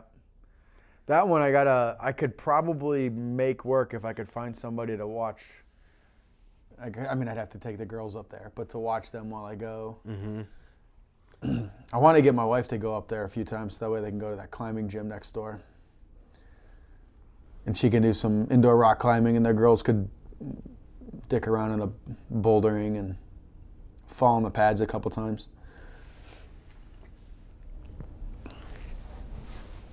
But I've wanted to check that place out at a minimum, but I've never gone in there. yeah, I haven't been in there yet. There's a rock climbing place in Ithaca now that I've gone to. That's pretty fun. There's supposed to be one here in Binghamton soon. They're doing like the world's largest dicks. Oh. Which is going to have a climbing gym and all sorts of stuff inside of it at the mall. Cool. I like that idea. That's a good way to make one of those big box stores worthwhile. Offer something more than just, we'll take your money. I'm very confused by what they're doing here, though. It's like a massive amount of dicks. I mean, they just built a Big Dick's in Conklin, too, didn't they? A Big Dick warehouse? Dick's warehouse? Yeah, so they have Dick's in Vestal in the plaza where it's always been.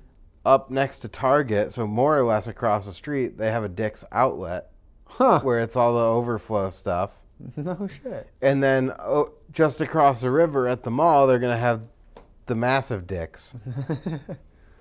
Oh, man. I'm not... Holy shit. Not really sure why we need 3 Dicks. No, why we need 3 Dicks so close together. Well, because there's a Dick hub right up the street. Yeah. Well, I guess not up, but pretty close. Yeah, more or less, like right up the street. That outlet makes sense now, though, having the warehouse there, I guess. Well, the outlet warehouse thing, I don't know. It's just overflow junk stuff. Oh, okay. It's like all the coats that are out of season and whatnot. I went up there thinking maybe you can get a kayak cheap. No. Off season. They don't have any. Oh. Not at the Dick's warehouse outlet thing. Okay. But no, the one at the mall, like where it's going to be a climbing thing and some other stuff. That's cool. That makes sense. I mean, that builds something for people to do, you know, as opposed to just a store where you can go buy their shit. Well, I think that's the new thing for malls. Like if you don't have a reason, real activities there, there's no point. That's one thing that the girls and I have started doing since I had 2 kids. We're mall walkers. In the winter, we got 2 barren malls, Ithaca and Elmira. There's nobody there, so I just go and fucking run around, burn your energy, wear it out, you know. And I'm walking around going, there is nothing in here. There's an arcade. Yeah, there's an arcade. The Ithaca one's crazy expensive. The cheapest game's like $1.50 a piece. Yeah. Yeah, there's an arcade. They just redid the Elmira arcade. That's actually kind of nice. They put a bunch of new stuff. There's a VR game in there now. That's cool. Every time I take Ryder to the arcade, when he wants to go, and I'm like, dude, I'd rather take you right next door to GameStop and buy you whatever game you want, because at least you can take it home and keep playing it. Yeah. Yeah, I hear that. Instead of... Like, I'm going to throw $20, $25 into a Reese's a cup. couple mediocre experiences that are intentionally set to time you out, so you have to keep putting money in. Right. And a sticky like hand thing that you're gonna slap on the window and then lose, or drop in the gravel. Yep. Every time we've gone the past 4. Tootsie Roll. The past 4 times, Fee's like, "Can I get a thing this time, a prize?" I'm like, "No. We're saving your points so that you can get a toy that's actually worth a shit, instead of just, like you said, something you will literally lose on the way home in the van." Or, you know, a piece of candy that Tootsie Roll basically just cost $10. Yeah. I mean, yeah, we had fun. We paid for the experience of the 5 minutes that it took to spend $10 on the games you played. But the one up at our mall across, like there's the main arcade part, and then across they have a pinball arcade. Like, I don't have a problem with pinball. Yeah, you want to dump a couple bucks in, and I don't feel like the game is rigged. Right. Did you ever watch those Mark Rober videos on YouTube? No. He was like a NASA engineer. He does a lot of like he'd help develop some like STEM games for kids and stuff.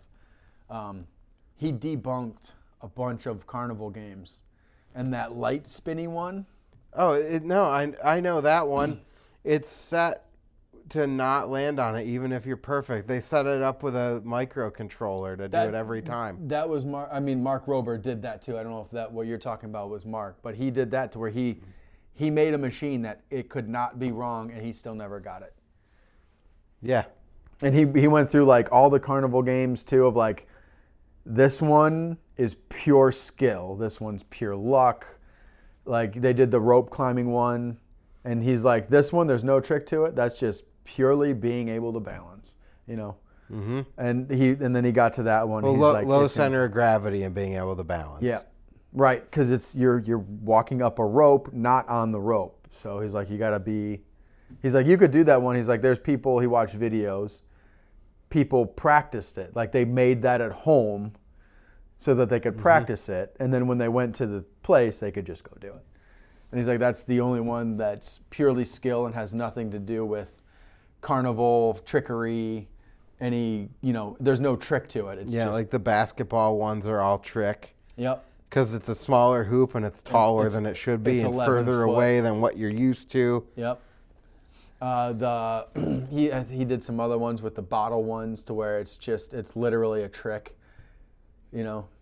Mm-hmm. And I'm like, that's kind of neat that he went through. I think he did like 13 or so different games to do it. He also did something during COVID that was pretty fun to watch. He was making bird feeders, and the squirrels kept stealing his things. So he made a maze for the squirrels to run to get to a cache of nuts. So like if they could make it through the whole obstacle course, he had a whole thing of a bunch of nuts that they could open up and get to eat on, and that was pretty cool. He's made 3 of them. They're pretty fun to watch. You should check them out. I'll look. I'll send you the link to them. Those are cool. Yeah, but he does a lot of cool stuff. Trying to get the girls to watch that when they do watch their Idiot Box. Yeah, I know. Alara had a fight with her today. She's just getting into shows and like starting to really pay attention, which is cool. Is the part that I do like about TVs. Like I'll be doing dishes and come in and she's watching Rescue Riders, and she goes and, Dad, and she just tells me everything that's going on in the episode. I'm like, cool, you're really able to grasp and grow the attention. I mean, she's got the attention span of a 30-minute show at least. Yeah. She's not quite into movies. Did she watch Bluey? No, but we've seen it. Really once. Funny. I've heard that it's good. I think they've watched it once or twice. It's really funny. Ryder likes that one. I'll have to check that one out. And I was trying to get her to watch Magic School Bus today. She fights with me at first, and then she watched a few today, and I go, "Do you like that show?" She's like, I like Magic School Bus." See? Give it a shot. It's better than, at least it's got some sort of better than all the educational weird component. YouTube stuff that they watch anymore. Yeah. Ryder, all right, the one I don't necessarily mind. I think the dude that he watches is weird, but he watches someone walk through all the different Spirit Halloweens and talk about all the animatronics. But then he wants to go to Spirit, and he wants to explain how the thing works to you, and he's like, you step on the step pad and it triggers the animatronic to do its thing, and you're like, all right. As much as I think that dude that you're watching is a weirdo, I like you're that learning from you're him. Into the robotic side of it. You understand that this is a remote trigger for this. Like, that's really cool that you're picking up on that. That's cool. Yeah, Fee was watching one today. It was kids playing hide and seek out in the woods. Go play hide and seek. I will give her that. I'm like, you know what? You're at least getting a fun idea for summertime to go do. Yeah. It's not mind-numbing bullshit like the one she tries to watch. I think it's an adult playing with Anna and Elsa dolls. Yeah. Doing me, Anya and Elsa. They can't say the real name, so they make a name that's like it. And I'm like, this is, Fiona, shut this the fuck off. You can't watch this. Yeah, this person is a weirdo. Dumb. This person's a weirdo. Yeah, person's a very big weirdo in not a great way. You're not watching this. If you really want to watch Frozen, go watch fucking Frozen. I don't care, but don't watch this. This is terrible. Yeah. I'm not doing dishes for much longer, so we're gonna play very soon. Please watch something. Or we can go pretend to play Frozen, but we're not watching someone pretend to play Frozen. Yeah, and definitely not doing it while I'm in the room. I don't want to listen to this shit. Yeah. It's there's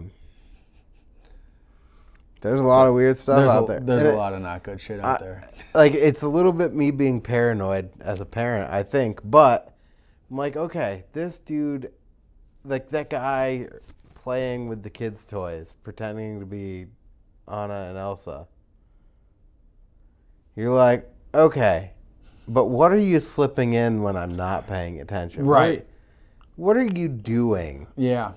Because I'm not watching this. No, I'm not. My ears and my eyes are not going to see this shit. I can't take it. I can't take it when I walk in and just hear her say Anya. I'm like, no. Shut it off. It's a doll with somebody's hand. No. Yeah, Ryder likes to watch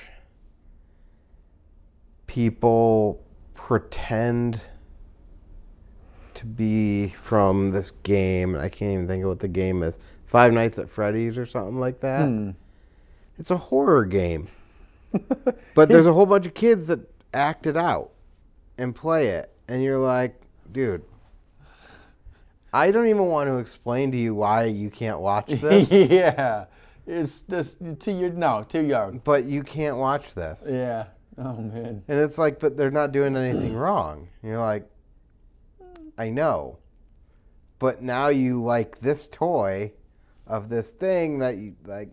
No. Yeah, subject content. Too old for you. Sorry, bud. Like, to a degree, it's kind of like, do you want to see what that is? Because I'll show it to you once. You're going to have fucking nightmares. Yeah, right. I don't want to deal with the nightmares. You're not going to sleep well for a while. But, no. That's why you're not watching that. I did do it to him once, and he's like, why did you show me that? You asked. You thought you liked it. Yeah, this is it. Do you like it? No, you do not. The one that I won't show him, but he loves Pennywise. Oh. Really? The clown? Yeah. Oh. Like, he's got a custom pillowcase that's all it and Pennywise, and he's into horror already, huh? He just likes Halloween. Okay. Oh, I get that. I guess I can see that. You know, He suck was you in with the terrified candy. of it, which is why I also think he started to like watching that stuff on YouTube. It's because then you can see how it works to not be as scared. Yeah, that's a pretty deep thought process right there. If I know how it works, why be scared of it? You just step on this button and it moves it. Right. It's not alive. If you don't step on this, it doesn't do anything. Nice. And then he watches him do it enough times that he knows what it's going to do, so it's not scary if it jumps at you. I knew it was going to jump. Yeah, I knew it was going to do that. You stepped on the button, or you moved in front of it the right way. Yeah. Cool. So, yeah, there's things. I don't mind those, but I don't like the kids pretending, and I don't like when it's like an adult doing it. No, that's what made me weirded out. I'm like, it's not even like it's. It doesn't sound like it's two 9-year-old sisters playing with dolls and their mom's making a YouTube channel for them. It sounds like it's the mom. It is. Playing with their dolls trying to make a kids. YouTube channel. There are no kids. Right. It's just strange and not Not cool. Yes. Not in a I'm good not way. a fan. No. So link to those videos in the bio. Yeah. What to watch if Awful. you want to shoot yourself? They're painful. Yeah, very painful. Ryder also wants to watch that Ryan's World kid. We've never had, Like, nobody's said it about it in our house. I'm like, don't even try in it. as long as you're not watching the old stuff. Okay. Like, now it's, let's play with our friends and do this imagination thing, and like, we're gonna do this, and it's more of a day in the life type stuff. But Okay. when he first got popular, it was just, you get a new toy every single day, and we open it up, and then companies start sending toys for them to open, and it's like, dude, if my kid thinks that he's getting new toys every single freaking day, not a chance. No. Just to see that, it's going to make him throw fits when he doesn't get a toy and you go to a store. Well, Ryan does. Right. No. You don't. Just because we're here. That's the one thing that was good with Fee. She never got into asking about it because we would go to the mall all the time. Alara was born right before COVID hit, so we didn't go to the mall all the time because I live in Ithaca. Yeah. So I was an evil person if I did anything. But now when we go, she thinks we're going to buy something because normally we go with intent. But now we're like, all right, we're just going to go run around again. We're going to do it more frequently than you used to. Plus, when we were out, she was napping pretty much. So she'll throw more fits. And I'm like, fucking COVID, baby. She took longer to learn how to talk. I think partially because of that. You could see her eyes during COVID when people would talk to her, and she's like, where the fuck did that noise come from? Because everybody's got their masks on. Yeah. And she couldn't. Well, that is a major component of learning to speak, is seeing the mouth move. Seeing the mouth move. The only people, older ladies, I would always thank them, because whenever we would go to a cash register that there was an older lady, she would always drop her mask and talk to the infant or whatever, 1-year-old or however old she was, so that she could see and learn to speak. And so that's one of the struggles with her. But she doesn't really do it anymore. I've kind of pushed her out of it because I'm like, you're not getting a fucking toy every time we go to the store. No. Not at all. Not even close. We're not even here for anything. We're here for exercise. Go run. We're going to go to the hallway or the in between stores, and you can run there, burn some energy. I want you to step on every single square in this building. Yeah, play the booby trap crack. They play step on a crack, it's a booby trap. And Dad gets hit with something. I don't care. Play it, but jump around, have fun. We're not buying anything. I'll probably buy a coffee because I'm addicted. But other than that, we're not here to buy anything. Yeah. I think if I do take Ryder, I'll probably take him to that Children's Museum of Play again, too. Oh, cool. And you go on Saturdays with him for Yeah. that? We might be able to meet you up there on a Saturday. That'd be easier. Carrie's off. We could all go make a thing out of it. Yeah, that'd be cool. Yeah. The museum has a lot of stuff that's cool. Sweet. The Science Center had a few things, but they were also, during COVID, being in Ithaca especially, very, very strict and shut down things and got rid of everything. I mean, when we went in the one time, I'm like, there's nothing here. We couldn't go in the kids' playroom. The only thing you could play with was like these 2 waterfalls. Weird. Yeah, it was really strange. I'm like, you opened up for this, and I paid $20 to come. Pittsburgh's opened up relatively quickly and was like, you can do whatever. We prefer you wear a mask, but also if you don't.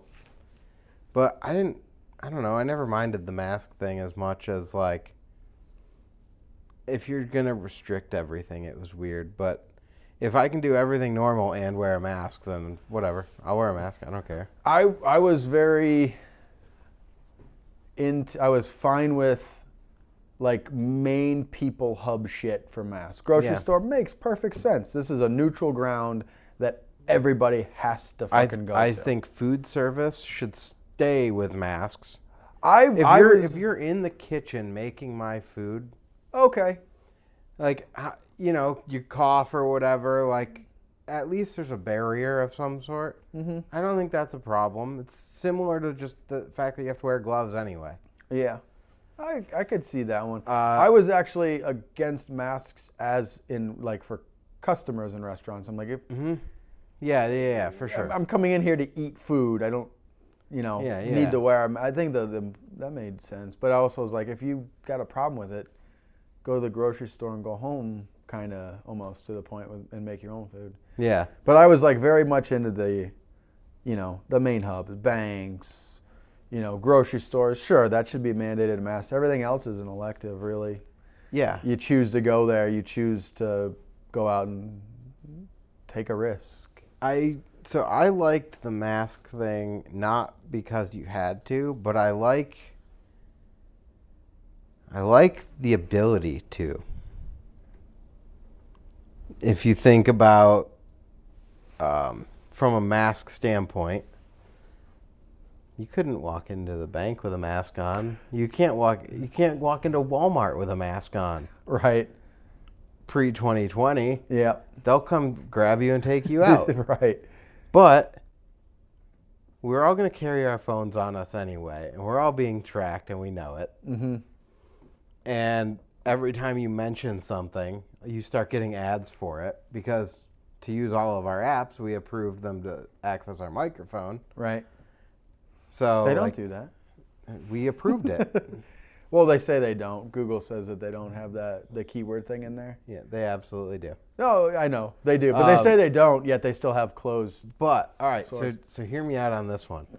You go take a picture of you and your family, upload it to Facebook, and it's going to auto-tag everyone in your family that has a Facebook account.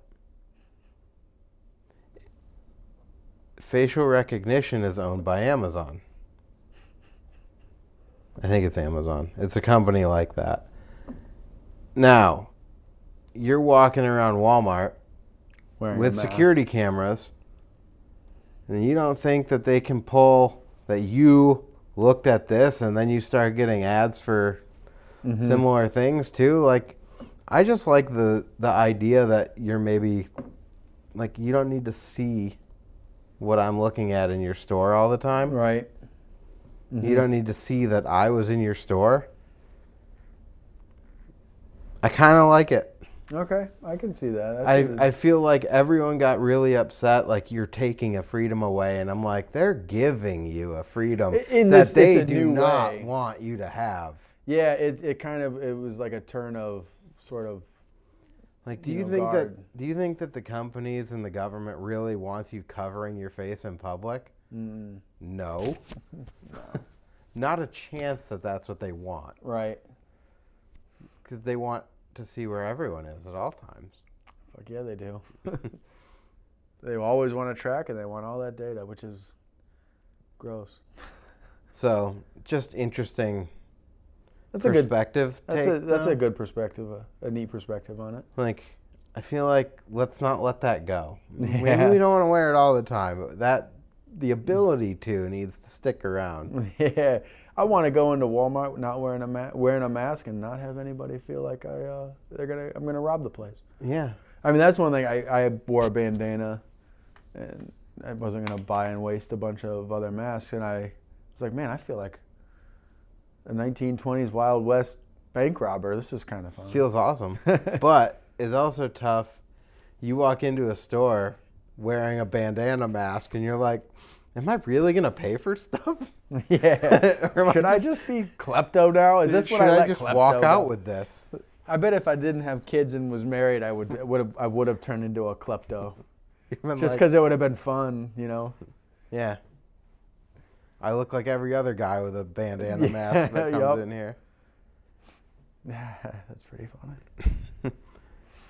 Yeah, but you can't teach your kids that. Mm-mm. They'll figure it out on their own. No, you can figure out how to steal when to steal. Just, be sneaky when you're going to. I don't know. It's going to be a different thing. Mm-hmm. Like, they don't even bust you anymore until you have enough on record. Really? Like, you go steal a couple of things from Walmart, they won't even say anything until they have it on video of you stealing a total that exceeds $1,000, and now it's felony. Oh, to make it worth it? Mm-hmm. Man, why didn't I have that when I got busted when I was a kid? No, I got lucky. They let me go. My brother ended up in jail the one time. On a road trip down to Akron, got busted stealing an inner tube. I mean, how do you even press charges on it? They took him to jail, called my mom, had to drive an hour away. Think of how much that cost. Yep. We were at the Skylark the other day, and the dude, they're like, we're not going to surf this guy. He's walked out the last 2 times. Jesus. And then the other waitress is like, that really? Because he comes in and pays. And they're like, it's him. And they're like, they were very tactful about it. It was like, sir, they're telling me that the last 2 times you were in here, you left your bills and didn't pay them. So here's a copy of your last receipts. We'll be happy to serve you, but we need you to pay these bills first. And he's like, gets up and he's like, really? I did? I got to leave. I got to go get money then. And he's like, they're like, why are you here without money? Why are you here without money in the first place, you fucking asshole?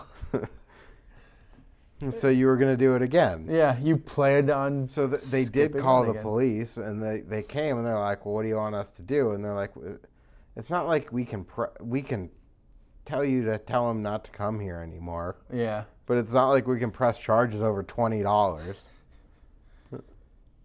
Yeah. Oh, man. It's not worth anyone's time to have to go to court for it and everything. Mm-hmm. Yeah, I mean, that's just going to cost him, more, which is the point of it is to punish him for stealing from a business. Well, the funny thing is the waitress is like, I'm not above paying for someone's meal. Like, if he had walked in the front door and pulled someone aside and said, hey, I'm really hungry. I don't have any money right now. Can you do something for me? We'd cover it. Right. But when you come in and you just order and then you leave, I'm not covering that. No, I'm not going to be nice when you didn't do it respectfully. Yeah. And she's like, we've all been there. Mm-hmm. Right. I've bought people groceries, and I think I've done it a couple times. And both times I gave them a bag of groceries, and they just gave me a scowl. Like, you just wanted booze money. Mm-hmm. Or heroin money. I gave you a bag full of tuna fish and a pocket knife so you could open the can up and some, some good perishables, and you did not want that. He looked at me like I was an asshole. Yeah, you should have just given him money. Yeah, that's what he wanted. He just wanted money to get fucked up with. Then your sign should have said, please, I just want beer money. Right, and you'd go, I got that. Yeah, no, that was in Syracuse. That happened to me at Syracuse. Like, dude, I just want beer money. I just want to go down to the bar and watch a game, but I'm broke. I'm like, oh, well, let me go buy you some beer then, man. Here's $2.40. Go enjoy your game. There was a guy that I was talking to the other day that he works for a company that we work with. And he's like, I was out of town recently, and the guy came in and sat next to me at like Applebee's or something and asked if I'd buy him a burger. And he's like, at first I thought, no. Right. And he's like, you know what, man? You're not asking me for money. You're asking for food. I can get you a burger. Yeah, I'm more than happy to do that, actually.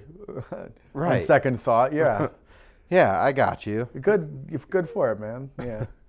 So, but funny that perspective changes with that too. Like if you were asking for money, no. Right. And it's exactly like you give the guy groceries, he doesn't want it. No, he's like, God damn it, I don't want hungry, need money, and you take the guy food, and they're like, what's this for? Yeah. I don't need food. I just need a bag of dope. Yeah. Damn it. Now I got to eat. What am I going to do with this? Yeah, right. But that's Ithaca, though, with a bag of dope, too. fuck that They place. can just go down to the free clinic and get it, Yeah. which is terrible, but also I still say just legalize everything. It'd solve problems. It at least would make things Safer and regulated. Yeah, right. You know, safer to do. If you can just go down and pick up a bag of heroin and it's not going to be laced with Fentanyl. fentanyl, like, cool. I mean, please stop. I think you should be allowed to go buy that. I think you should be allowed to do it at your own, as you wish. I also think that it shouldn't be mutually exclusive, that you can't not hire people if they're a heroin addict. I think you should be able to make that decision. Like, oh, look, I believe you should be able to do it, but I believe that I shouldn't have to hire you. Right. That's one of my requirements. You can't be a heroin addict and work in my business. But, I mean, also, if you think about it, too, if it was legal... But it becomes, like, at what point do you legalize things then? Because marijuana, like, you know, if you're an on-the-road truck driver, I understand why you can't be smoking marijuana. Sure. Even though a lot of them do anyway. But, like, we do a lot of federal work, so even though it's legal in New York, you go onto a federal site and go to work there, they're going to drug test you on the spot. And it's like, well, but it's legal here. No, it ain't. Not in this area. Not in a federal facility. No. It is not. Right. Which, But, you know, all eyes. But, you know, if you can still perform and you don't show up stoned for work. Yeah, I know. I don't By care. all means, it should be your choice. Like, whatever your vice is, as long as it don't fuck with what you do here. I agree. You know, then I should have the choice to be able to decide that, or you should be able the choice to decide what you want to do. But yeah, it's like I guess at that point, if heroin and meth and all that stuff is legal, I'm not even testing for it. I won't know unless it's impacting your day. Right. And I'm going to be like, hey, your performance is not good. Way off. Way down. So, like, we're done. That was when my brother and I went to Zappos for the job. They gave you a swab for the interview. Can you show up to an interview sober? Cool. There was one guy in the thing that clearly not sober at all. I don't know what he was on, but he was tweaking off of something. And he did the swab, and then they took him out. I'm like, dude, just an hour. He had to be sober for an hour. Right. Come on. All you had to do is just make it to the swab. Yeah. And then, if you needed, like, something in sneak your off to the pocket, bathroom. Yeah. Oh, man. Yeah, fuck. Wild. But booze is legal. Go get drunk and show up to work hungover. It's all right. I like I've had a couple of times with, like, different people we were hiring, and it's like, can you pass a drug test? And they're like, not this week. And it's like, can you pass a drug test in 2 weeks? Right. Yes. Cool. If you're able to quit for long enough. We'll schedule it for 2 weeks. Although that ends up not working either. Like, when I first moved back to Ohio, I was going to look for a quick job. I was in pretty good shape. I ran a lot every day, did a whole shitload of push-ups and pull-ups, and it still took me nearly 3 weeks to get all the THC out of my system to piss clean. And by that time, it was time to move to Louisville. So I was like, well, that was wasted on nothing. I could have been stoned when I was running through the woods that whole time. Oh, well. Yeah. I wasn't. Saved Didn't you matter. money anyway. It saved a bunch of money. Yeah. It's 10 o'clock, so Cool, man. we should probably wrap. I think we were at like a little bit over 3 hours. That's what I figured we'd hit. Between section 1, section 2 here. Cool. I think we touched upon... We talked a lot. The work stuff. First hour or so was about work. Pretty much. You got anything you want to add? Like, what's the Instagram? Oh, JC Metalworks. No, J Corts Metalworks. J Corts Metalworks. Yeah. And you have a Work BMX one too, right? Yeah, it is. It's Work BMX. I think. Yeah, Brad mostly takes care of that. I think the team guys have the password to load up stuff, but I mean, there's no really push. I've been telling the dudes to really, there's really not much pressure to do anything because I don't have product to even really promote to sell anyways. Dude, I fully understand that. I've said the same thing for a while. Like, well, you should advertise or do this, do that. And it's like, well, I don't have product to give anyone or to promote. Yeah. And I don't have any product for them to sell, even if they were promoting. Mm-hmm. So it's like... I've got pegs. I do have pegs, but like maybe 40. Oh, okay. So if someone orders them, I can sell pegs. Mm-hmm. But if I tried to push selling pegs right now, I'm not going to have any. Right. You're gonna be like, oh, well, I shot myself in the foot on that one. And then like I've got the I Love Pegging shirts. Surprisingly, those aren't flying off the shelf. That's not your hottest seller? Different demographic. Yeah. I'm sure bike riders don't really buy that one as much. Maybe. I mean, well, without it being done as the joke. Yeah. It did get a special shout out on like Team Weed or something. Okay. Or organic BMX means maybe. That makes sense. I think it was organic. Mm-hmm. Just in it for the comedy. I mean, it was like all marked up like, maybe you should research what you're putting on your shirt before you put it on. And I'm like, that's why it's on there. Yeah, do you not get humor?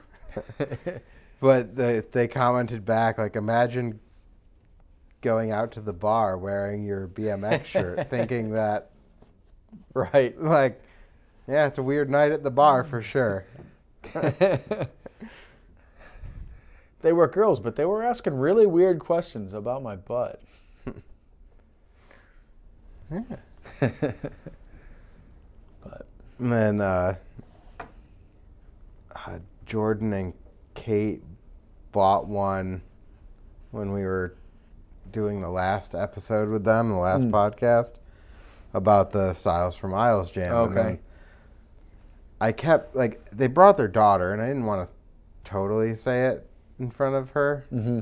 But I'm like, yeah, like, the other meaning and everything, like, they let her wear it to school and then got mad that the school made her wear it inside out or something. And you're like, boy. Yeah, you definitely, like, that was... I warned you. I don't think you can be mad about that. Like, Yeah, yes, yeah. it's a BMX shirt, and yes, that's a joke, but... It's also pretty... It's a joke. It's a joke, yeah. Meant intentionally Yeah. to be the other thing. Uh-huh. It's mostly meant for you to wear to a bike event or hang up in your closet. Or wear around the house, Yeah. A coworker here, she knew I was printing new shirts for GrindWorks. She's like, "Oh, can I get one?" I'm like, "No." You don't want one. No, you can't. And she's like, "Why? I'll pay for it." And I'm like, "No." It's not why. Like, one, because what if I wear it to work because it's just the two of us here, and then like you wear yours that same day for some reason, and then we're going out to lunch, and no. I'll wear it. We'll get the chuckle. So I explained to her what pegging was, and I'm like, well, now that you know, if you want one, Do you no. still? No, I don't. No, I don't. Okay. See, that's what I meant. That's why I said no. Right. And now I've explained that to you. And now I've had to get you to the other side of the joke. Is there any other things that you had? I have really nothing. I Cool. mean, Unless we want to talk about SolidWorks for an hour.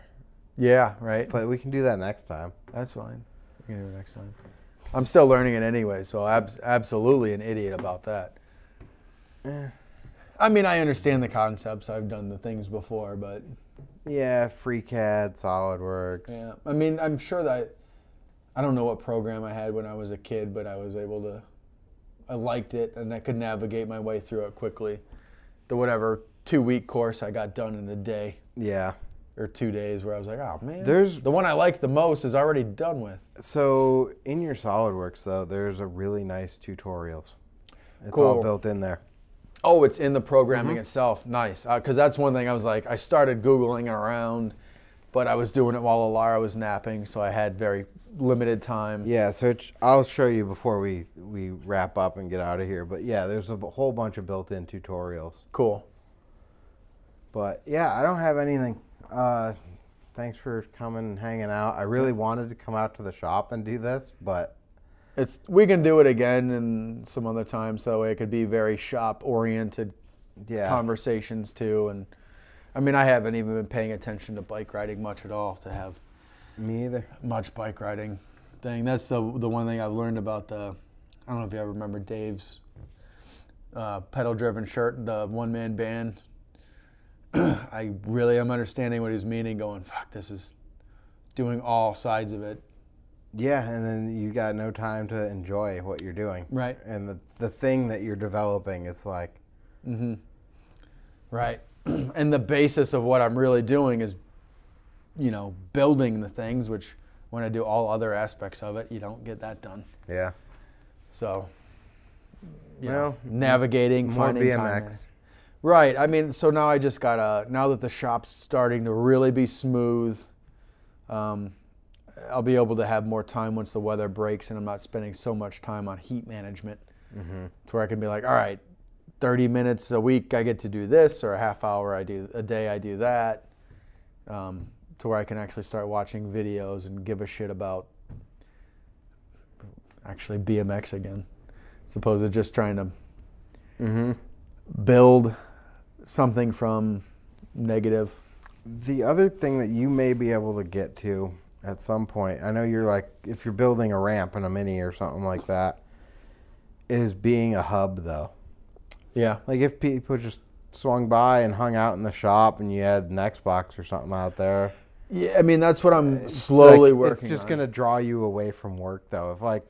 If dudes are coming over and playing BMX Streets on your Xbox, you're going to be like, guys, Right. you're freaking killing me. Yeah, I mean, you learn to separate it, because that was semi-regular-ish at FBM. Yeah.